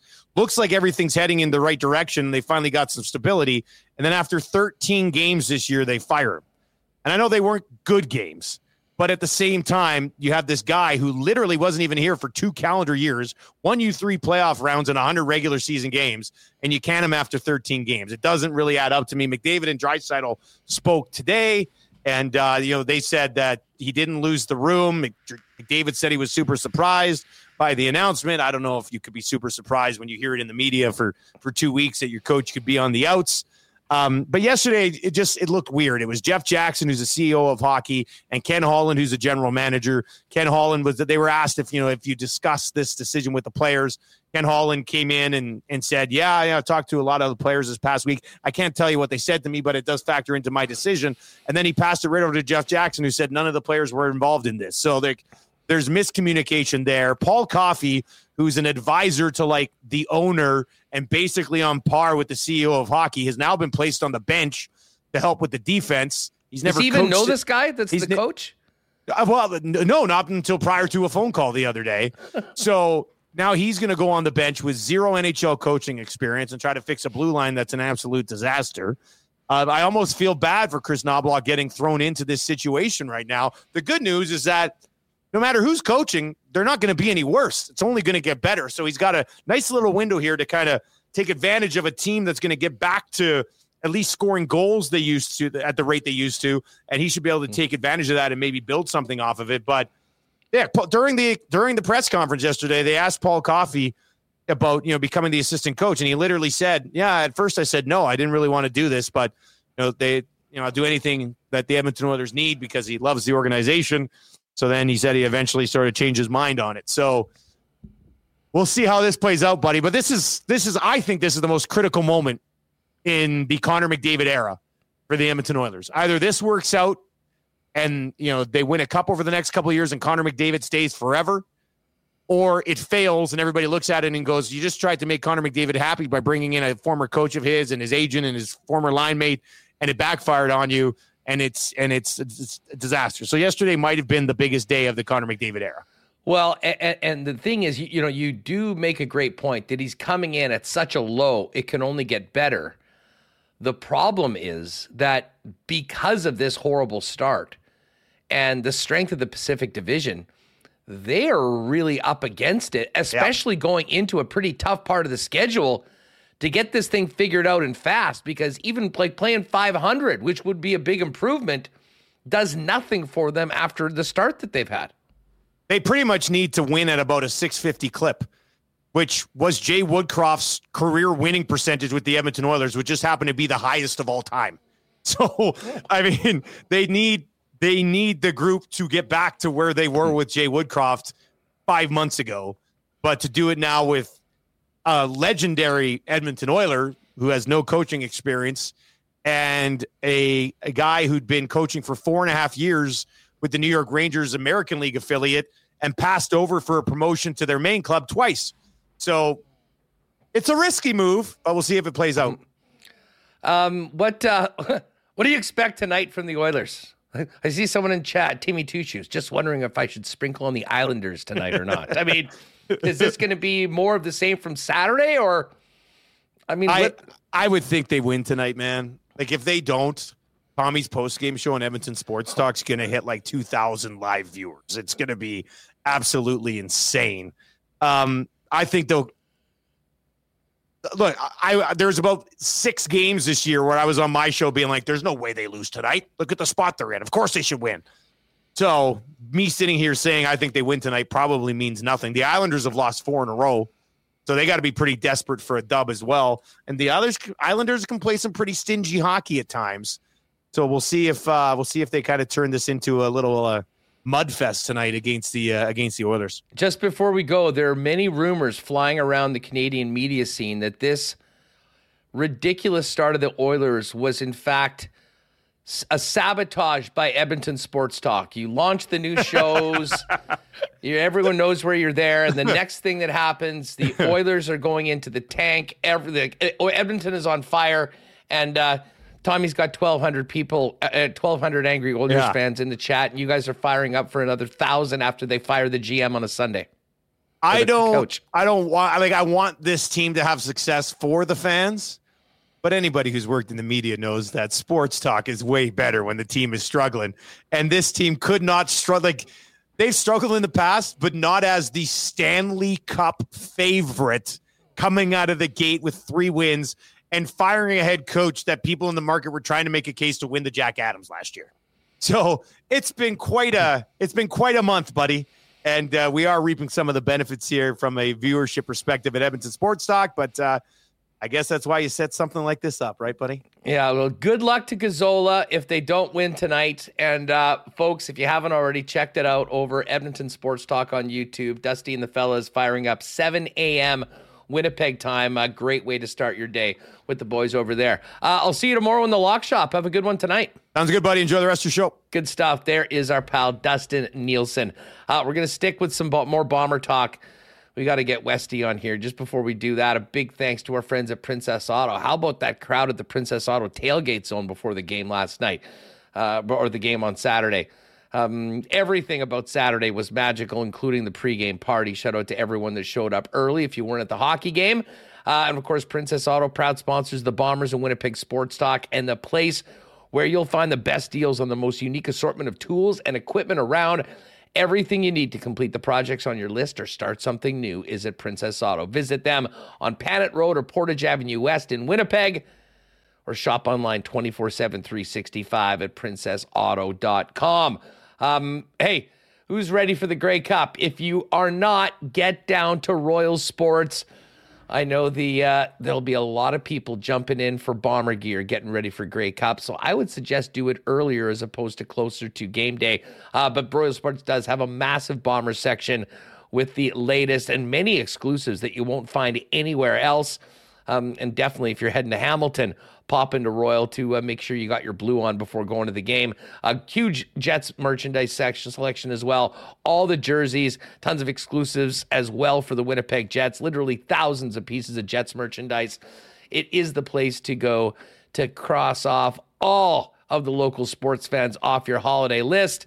And of course, they also have the biggest and best hockey selection in town. It's all there waiting for you. Royal Sports, 750 Pembina Highway.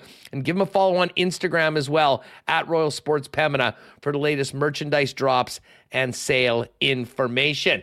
And hey, we got an interesting Monday nighter tonight. The Broncos have won 2 in a row. They're taking on the Bills. Bills 7.5-point favorites. We'll get to the lines later on, but if you're looking for a great spot to watch the game tonight, you know Boston Pizza is there for you. I've been to BP for most of the Monday nighters. Always have a great time. Ice cold schooners, world famous BP wings, gourmet pizzas, and great NFL prizes on Monday night football nights as well, including nightly specials. So get on to your local BP tonight for the Broncos and Bills. And if you're not going to the Jet game tomorrow night, next best place than the arena to be is in your local Boston Pizza. All right, let's welcome in Troy Westwood to talk a little Bombers. Westy, what's going on? Thanks for jumping on today. We couldn't get ready for Grey Cup week without a visit from our friend Westy. How are you? Living the dream, Husk. I'm just wondering, though, as I'm making my way around, how many times a week do you cook for yourself? I got the feeling, the vibe that you probably walk into any establishment, get your meals paid for, sit down, do your little chatting with everybody, and live a pretty good life from a dining standpoint, I would imagine. Well, yes. I mean, listen, the weekly over-under is usually 0.5. And seriously, and there's a lot of unders. There's a lot of unders. Outstanding. That is outstanding. Hey, you know what? I maintain cooking for one's the worst. You waste stuff, you put it all together. I've just found the hard way that sometimes it's just easier to, support local businesses and make the odd skip order as well. Wesley, what'd you think of that performance by the Bombers on Saturday? This team I think we all had confidence that they have established a championship level of football and they bring their best at the most important times. But holy smokes, I mean, focusing in on the defense, I mean, that it was bully ball. We've been calling it all day long. I mean, you don't need your MOP quarterback to throw for 350 when you're bludgeoning a team on the line of scrimmage. And in the middle of November in Winnipeg, it seems like that is the perfect formula for victory. It was impressive and a lot of fun to watch. A little bit wonky though, right? Like it felt like they should have been able to put away BC and destroy any dreams of theirs to possibly push it late in the game like that. So I felt a little bit scary, a little bit. Were you surprised that didn't go to utilize the run game more than they did? Listen, it was a little strange because when you are in a situation where you're having such continuous success running the football, and as we all know, I mean, that wears a defense down. That takes a toll on them. I was a little surprised that maybe Brady didn't end up, closer to 30 carries than the 21 that he had. But I think, a lot of that probably was dictated by the defense, where they knew they were losing the football game if they didn't get a handle on that at that point, and maybe it forced the Bombers to do a few other things. But to your point about just how it got a little hairy there, it really did feel like, how in the world is this game as close as it is? I mean, the Hail Mary at the end of the first half, I mean, that was the one big offensive play. Yeah. Unfortunate and a very unfortunate time to do it, but credit to them for getting it past. But you get that field goal early on, and like in the fourth quarter, this was still a 5-point football game. That being said, Westy, with the way the Bomber defense was playing, I mean, Vernon Adams had no time. He was, valiant in effort on a sprained MCL trying to get out, but it was just wave after wave of Blue Bombers. And, they'd come up with they get ball with a big drive, and the next thing you know, it's 3rd and 37 because he'd been sacked a couple times. I mean, I can't say enough about how ferocious the Bomber defense was, but a lot of credit has to go to the DBs as well for the coverage, because even if you wanted to get rid of it quickly, you didn't really have guys open. Yeah, and I know ultimately that his numbers weren't very impressive, but I thought, and Bully Mitchell was saying this at halftime, they should be pushing the ball down the field a little bit. And I don't know, man, like in the mid to late third and early stages of the fourth, for sure, I was a little bit concerned that maybe they were doing that. It's a dang good thing that they were getting so much pressure on them and things of that nature. But I feel more apprehensive and nervous watching that game than celebrating the fact that the defense came through like that. Thank goodness that they did. And I was really mystified, like what we touched on earlier, for the run game to be as wickedly dominating as it was there, and then just kind of pull the emergency brake. That was strange. But I think I was more excited watching the first game yesterday than the second game. There's a lot of scared in that second game a little bit for me. Yeah. Well, just quickly, I mean, the Alouettes, I don't know. Well, I know a couple people. Mo Khan picked the Alouettes. He'll be joining us tomorrow. I'm sure he'll do a victory lap about that pick. And I think Chris O'Leary at CFL.ca had it. But man, I mean, like I imagine it's a long day at the office today for the Argos coaching staff. Just wondering, did we handle this properly? I mean, they played so well. They earned the opportunity to not risk players at particular times. They didn't play a meaningful game for the last month and a half of the season. They opted to not go head-to-head with the Bombers on September 29th and sat Chad Kelly. And it just seemed like they were not ready for the big stage after cruising in the second half of the season. I would love to see somewhat of an in-depth thing being done, especially specific to football, for teams that secure a spot and have all kinds of time to hit cruise control, and just the lack of success afterward.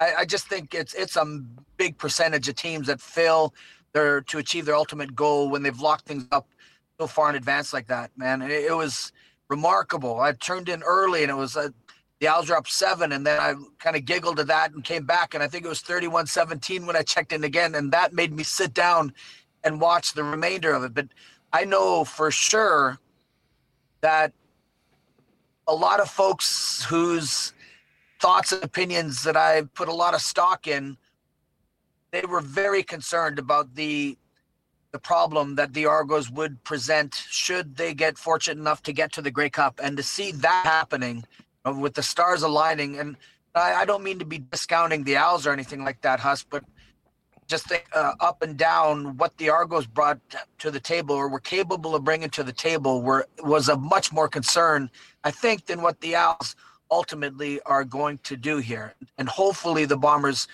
can go and take advantage of that. Well, I mean, listen, I don't want to bring up former, World Grey Cup losses where the Bombers were a big favorite, but this really does change everything. And I think it changes the psychology of the week. Now, I've got a lot of confidence in the Bombers. I mean, just they've been here before. They've done it. They remember what it was like to lose last year. So I think this team is as well equipped as any to not be overconfident, to prepare as normal. But listen, on paper, Westy, the Montreal Alouettes scored, I think, 6 points against the Bombers this year, their offense. I mean, this is a team that, and Cody Fajardo as well. Like I joked earlier on, they should not show Cody Fajardo any of the video of the West Final of what happened to Vernon Adams, because he's going to have flashbacks to his time in Regina, his time playing the Bombers, which often was miserable. And they want him to have a little bit of confidence. But it's a fascinating matchup in that the Alouettes really don't have anything to lose. No one really expected them to be there. But at the same time, they're going up against a team that their defense is playing at a really high level, and they had absolutely no answers for earlier when they played this season. I would like to suggest, us right out of the gate, that when you've got the level of greasy stash that Fajardo's got, you're like -7. You start the game down a touchdown because of how greasy that stash is, man. But I'm right there with you for sure. Like the level of success that they've had, and you mentioned the veteran nobility of this group of guys, man, with the Bombers and the disappointment of last year. And I know a team can go and be a little bit fat and sassy coming into a situation and entering into the game and having the mindset all week of feeling that you're sort of superior and you could cakewalk to a win. I don't think there's any chance in the world Mike O'Shea allows that to happen, or the veteran leadership group that you got here, right? These guys missed on a chance last year. This is this is a gift from God, I think, getting the Owls over the Argos, and I think they'll go in and just smash them. Tico to Paulie in with a super chat. Thanks, Paulie. Argos and Leafs, regular season champs. Just too good for themselves, LOL, hashtag playoff success. I think next week will be a better time to have this conversation, Troy. As far as, looking at this O'Shea, Walters, Miller era after the game, if they can get it done. But 4 straight Western Division titles has not been done in the Canadian Football League since the dynasty of Edmonton in the late 70s to early 80s. Do you ever spend any time just thinking how incredible this run is, considering where this team was before these individuals took over? Absolutely, I do. I talk about it all the time, man. It's just, if it was a business, the stock would have been at the very lowest possible, right? When Miller came in and took over for dark days of one Mr. Joe Mack. And, bringing in Mike O'Shea was a fantastic move. And then rolling the dice across nobody, like Kyle Walters, GM, everyone was like, what? Right? But he had faith in Kyle, and boy, what Kyle Walters has done since then, that the sort of the backbone down the middle strength that you got in this situation with Miller, Walters, and O'Shea, man, it's spectacular.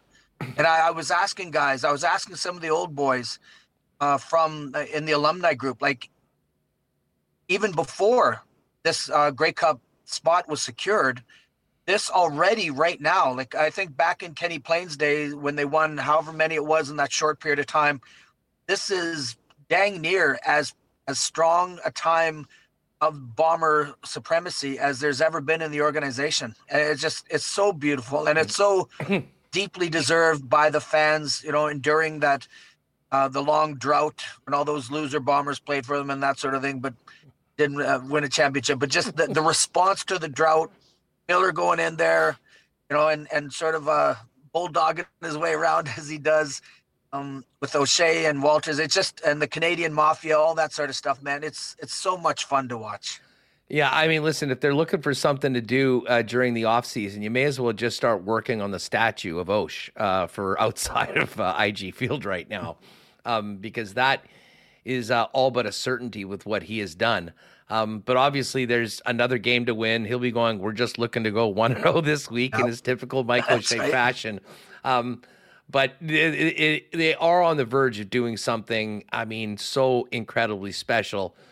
And, in some ways, Troy, I think the disappointment of the heartbreak of last year against the Toronto Argonauts set them up on a year-long mission. And, and there's something about championship teams that, understand how long the season is, everything that you go through to get to this point, to be your best at the playoffs. And, I mean, I think about the BC Lions, and in some ways I compare the Lions where they're at right now to the Bombers sort of in 17, 18, 19, where first they made the playoffs.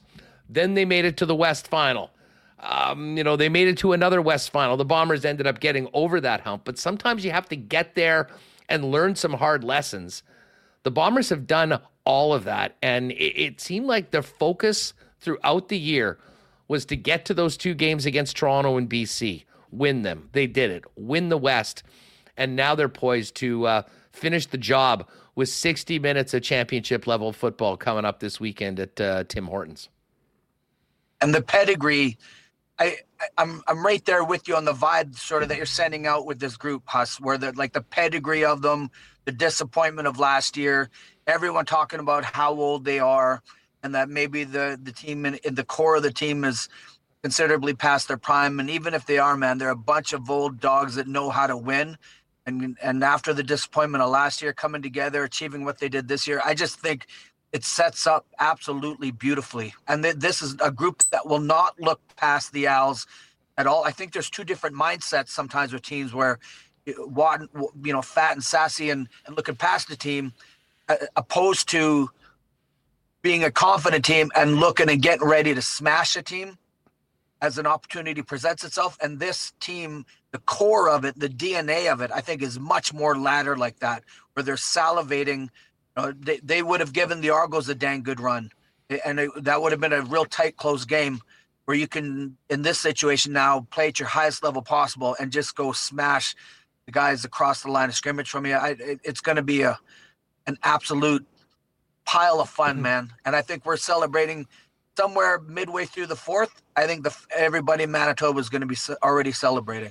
Well, that's I'm feeling it, and I would love for that to be the case. And just quickly on the defense before we go, I mean, Willie Jefferson and Jackson Jeffcoat are certainly all-time Blue Bombers, and the performance that those guys had, both of them with 2 sacks.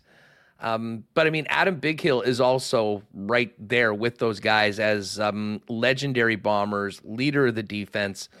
We know that he left the field, did not return to the game, left on crutches. I bring this up because we look around and Kyrie Wilson had a sack. Evan Holm, what a season he's had. He's had one. You mix it in, and Demario Houston with a pick, Evan Holm with a pick, Houston with a pick, and then other individuals like Kyrie Wilson who had a huge game, Cole, Cromdy. If Adam Bighill can't go, how equipped are the Bombers to handle the loss of Bighill from an athlete standpoint, but also from sort of that leader on the phone? Because he has been the mainstay of that defense throughout this championship era.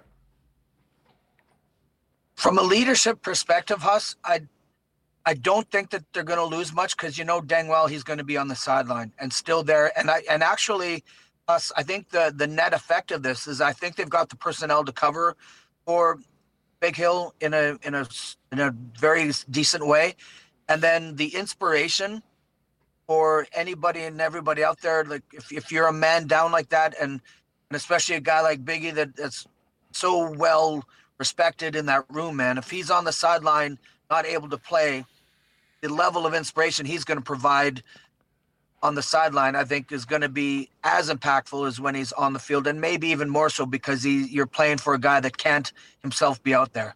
So I know it's like he's awesome.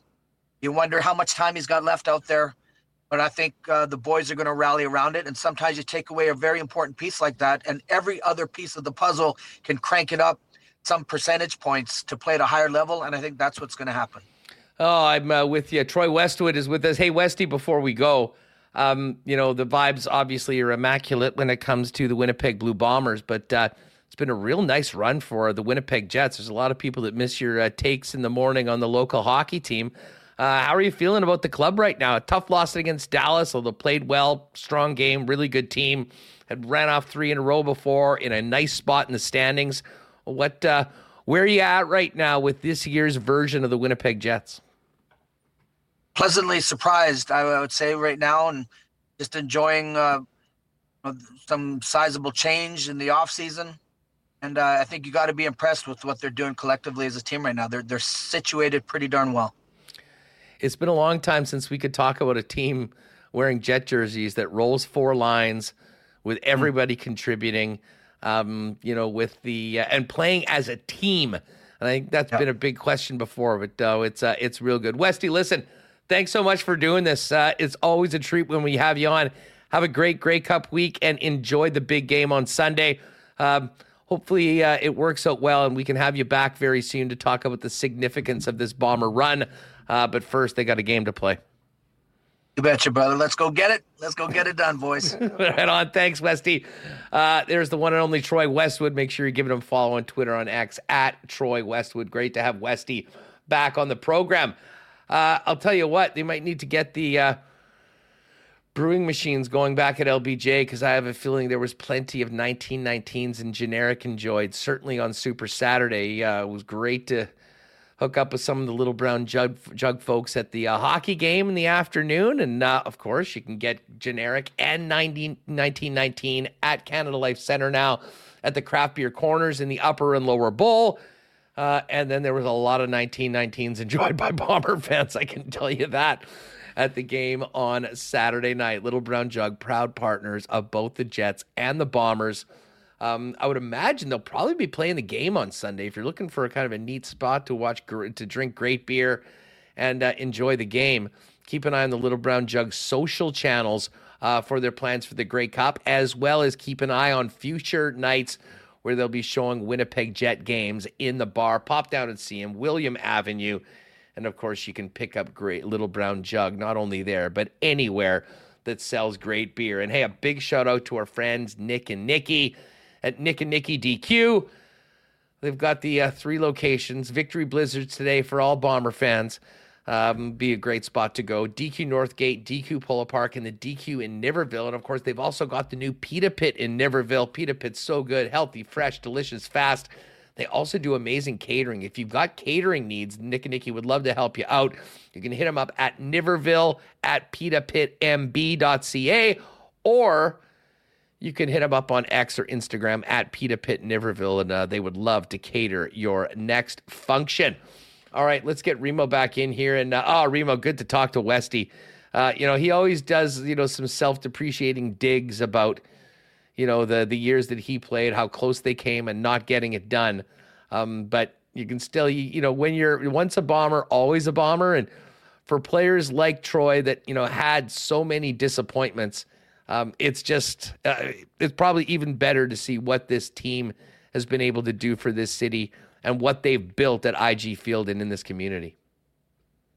Yeah, I had a good chuckle. What do you call them? All those sucks who used to play for the those Bombers. Old losers that used to play for the Bombers and go through. But it is amazing because a lot of people are growing up now. I mean, the Bombers from 1991 to, was it 2019? I mean, they didn't win any Grey Cup. And, I see people in chat saying, oh, I'm still upset about 2001, or you have nightmares about Odell Willis not getting that interception in 2011, or you're seeing Ryan Dinwiddie mentioned in chat from 2007. So there's a lot of heartbreak in between those years, and to have the Bombers coming up 4 straight Grey Cups, it's unbelievable. And I always remember, I think it was when the Bombers lost. Was it the West Final or the first one? They lost to Calgary.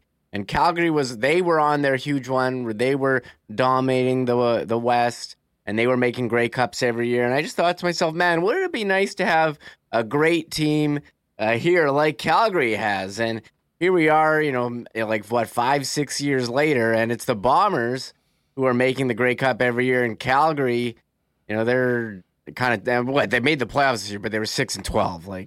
Well, and you know what the difference with Calgary's run, because you're right. I mean, they were absolutely the class of the West, but they would often have a season like the Bombers had, and then end up like the Argos in the East Final, where they just wouldn't get it done. I mean, they as a group probably should have had at least a couple more rings in the seasons where they were the best team throughout the season, but just fell up short in the postseason.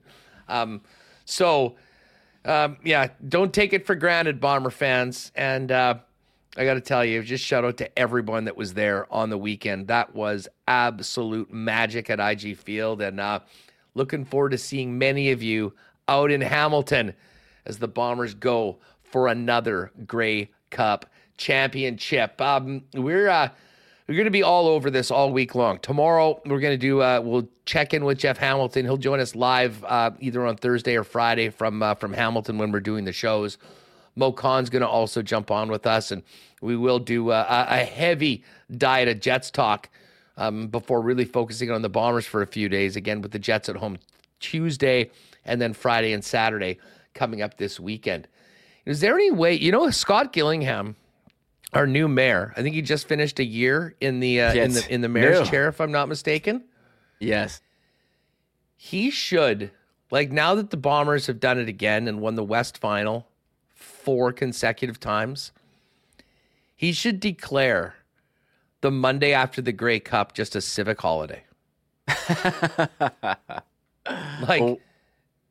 People are down for holidays. Some people have today off. Some people don't, because Remembrance Day is not, I guess, technically a stat holiday. Some places observe it even later on. Others don't.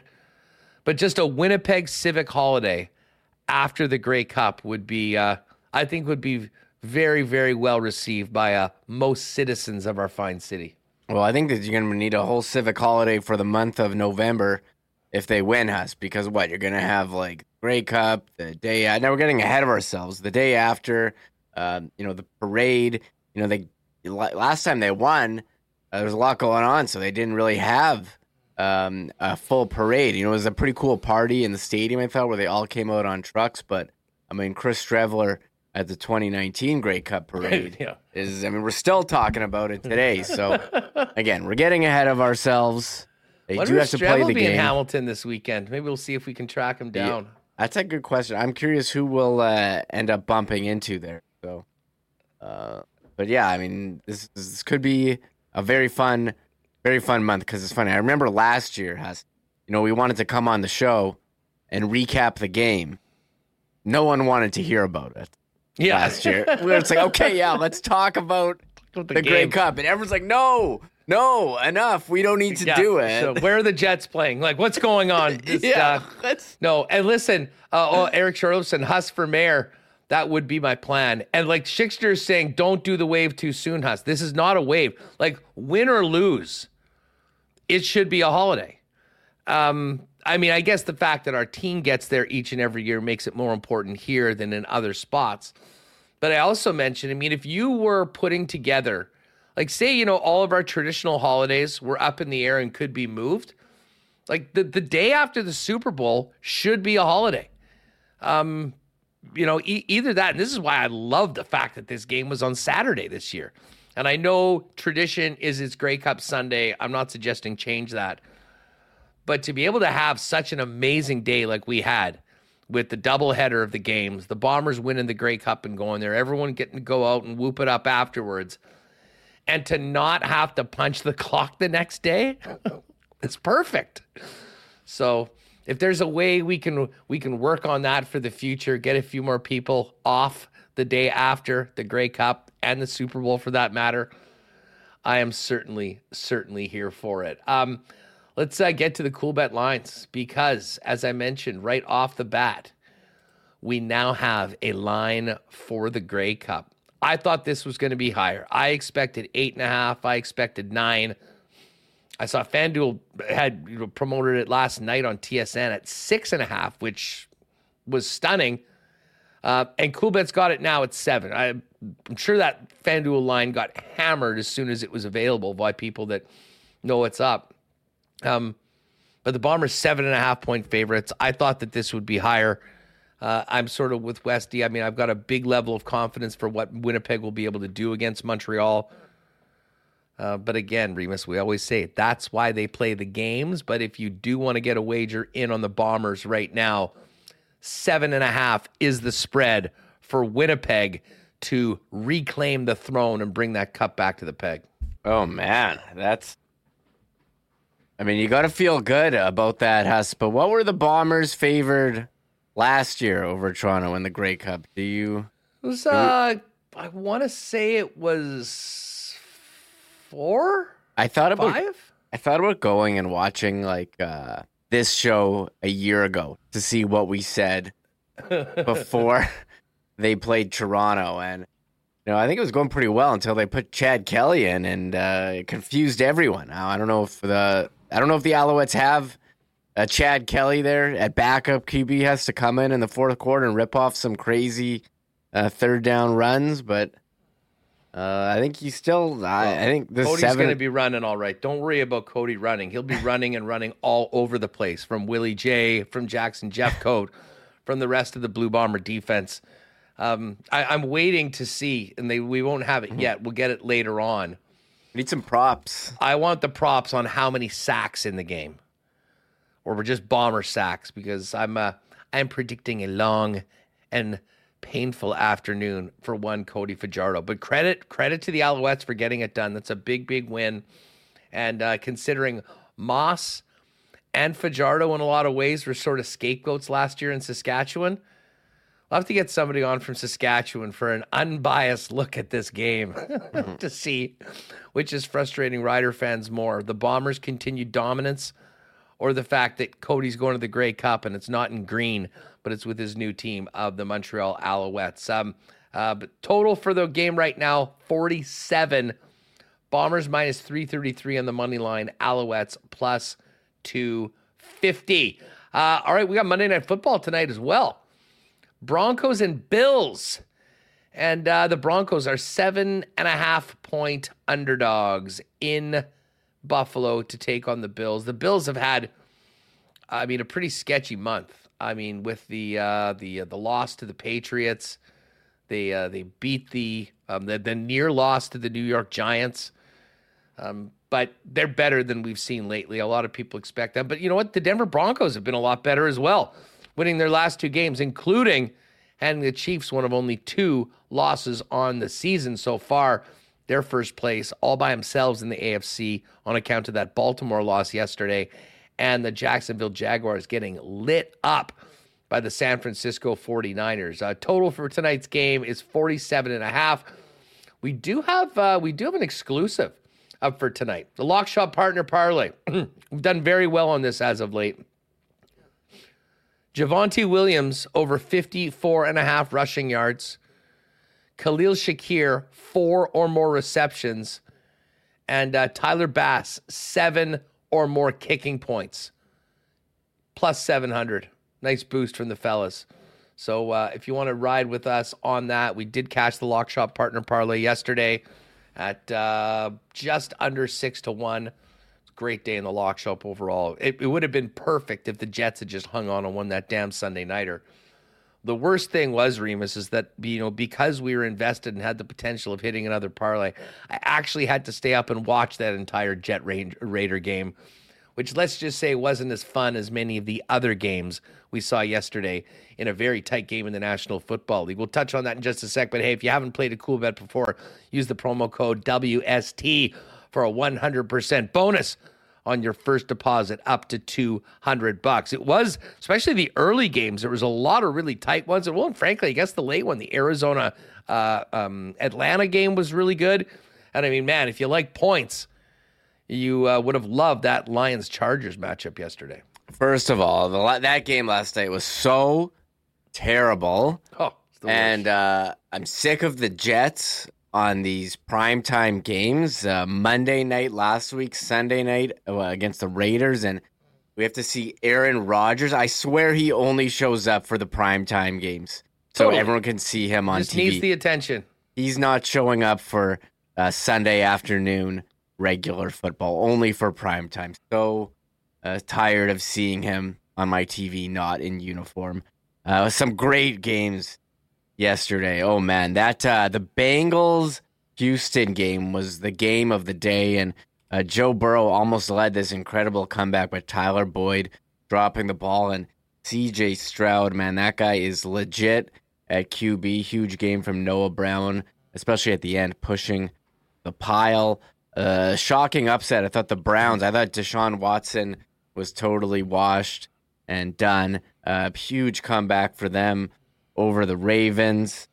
And how about the Saints? I mean, this Josh Dobbs story, the Vikings over the Saints. The Josh Dobbs story continues. I thought it was a pretty good trade for them, but 2 wins, including one of the most unbelievable circumstances last week, is kind of saving the Vikings season here. And as far as points, the Lions-Chargers game, battle of 2 awesome offenses, and Lions just getting the final last-second field goal. So how about the balls of steel on Dan Campbell? I mean, the one great thing about that Chargers-Lions game was, there was a lot of points. It was exciting. I think there was 8 fourth down situations where teams went for it. At one point, Detroit went on it 3 times in the same drive, and then at the end of the game, tied, a minute and a half left, 4th and 2 from about the 31-yard line when they could have easily kicked a field goal. Dan Campbell said, no, we're going for it. Pushed forward, got the first down, passing, and then ended up kicking the field goal with no time. And it was a smart play. I mean, you didn't want to give Justin Herbert a minute, 15 seconds to go down and potentially win the game. But yeah, Lions, big win. And yeah, to your point, the Vikings, man. My brother and I know a lot of Winnipeggers were out in the Twin Cities this weekend for that matchup. That was another great performance. The Josh Dobbs story just keeps on getting better. And when you look at the Vikings schedule coming up, they're into this sweet spot of their sched where they've really played most of their hardest games. And, they're on this big winning streak of 5 in a row. I mean, I keep thinking about that game against the 49ers. To win that game, everyone assumed that they were going to be 2-5 after that one. Well, to be 3-4 and then rattle off wins in Green Bay, in Atlanta, now home to the Giants. They do have to go to Denver next week for a primetime game Sunday night against the Broncos. But then they've got the Bears, then they've got the Raiders. I mean, it's not inconceivable that this team could be 9-4 by the time they go to Cincinnati on December 17th. And Cincinnati's another team, Remus, we should quickly touch on. Losing at home, CJ Stroud, what a stud. They go in and beat Joe Burrow and the Bengals. And the Bengals are 5-4 right now, last place in the NFC North, and have a really tough schedule going forward. I mean, the Bengals are a team, like as a Chiefs fan, I think they scare me as much as any team in the AFC. But when you look at what they're up against, 5-4 now, they've got to go to the Ravens, home to the Steelers, at the Jags, home to the Colts, home to the Vikings, at the Steelers, at the Chiefs, home to the Browns. There's no guarantee that they'll win enough games to be in the playoffs. I still think that they do, but they've got some winning to do right now, and they don't have a lot of wiggle room, especially considering that tough neighborhood they live in the AFC North. Yeah, I got to shout out the Bengals knocking me out of my Survivor pool. I knew it was a tough one. It was a tough week if you're still in Survivor. I had no idea where to go. I was like, well, I'm going with Joe Burrow, just picking one of the better QBs available, and tried to get it done. As I said earlier, it was Tyler Boyd dropping it. The T. Higgins injury certainly hurt them, but, I mean, you got to be so impressed with C.J. Stroud, second in the league in yardage. We got 15 touchdowns, only 2 interceptions. I mean, they have so many weapons at receiver in Houston. Can't remember Houston being relevant in a long time. So that was a big win, and for the Bengals, they're in trouble. But they do have Joe Burrow. We'll have to wait and see about Higgins injury status. So I think you can go, they've been there before. They've been consistent, but there they are. I mean, shocking at the bottom of that AFC North at 5-4, behind Pittsburgh, who's somehow 6-3, they keep winning games. Like, it's a pretty ugly one yesterday against Green Bay. I mean, just the most unappealing team. They got minus 26 point differential somehow. 6-3, yep. And then the Browns, who, I think they still got questions at quarterback, and Baltimore 7-3. So I think there's room there. Those divisional games are going to be very, very important. That the Steelers, first team in NFL history to be 6-3 and to be outgained in all 9 games in their season. But hey, Mike Tomlin finds a way. I don't ask questions anymore. I just back them every week. And they even covered a number. Usually they've been like slight underdogs. I mean, they covered the number yesterday. So anyways, fun weekend of the National Football League. We'll look forward to this Monday nighter tonight, Bills and Broncos. And we'll recap to tomorrow, I'm sure, at some point. But tomorrow's show is going to be heavy on Jets. Mike McIntyre is going to jump on the program, and Grey Cup. And that's pretty much the menu all week long. Some big hockey games at home at Canada Life Center for the local hockey team. And the Bombers are officially in the air right now. They will touch down in Hamilton later on tonight and begin preparation for the Grey Cup tomorrow in the Hammer. We'll be all over it. And the Hammer, Jeff Hamilton, will probably join us for a few minutes tomorrow as well from Hamilton, sort of setting the stage. We'll hook up with Jeff when we get to Hamilton on Wednesday night. Looking forward to the Grey Cup, and the Bombers looking to bring that cup back to Winnipeg. And as they've said in the hashtag all year, reclaim the throne. That is going to do it for us, everybody. Hit that thumbs up button. Geez, we've got lots of people. We still haven't got to 200. If you haven't already, help the boys out. Thumbs up for the Bombers and another West Division championship. And don't forget, go over to our Instagram as well as Winnipeg Sports Talk. You'll be able to enter. We'll pull names tomorrow for more finalists for the marble race on the 30th for the Trevor Linden jersey and the complete line of Prairie Natural supplements for Men's Health Month. For Michael Remus, I'm Andrew Patterson. Have a great night, and we'll see you tomorrow for a Jets Game Day edition before the game against the New Jersey Devils tomorrow night. This has been Winnipeg Sports Talk. We'll see you tomorrow at 1. Oh, my God! Oh! Shut it down! Let's go home! Thanks for tuning in to Winnipeg Sports Talk Daily. Make sure to subscribe on YouTube and your favorite podcast feed at winnipegsportstalk.com.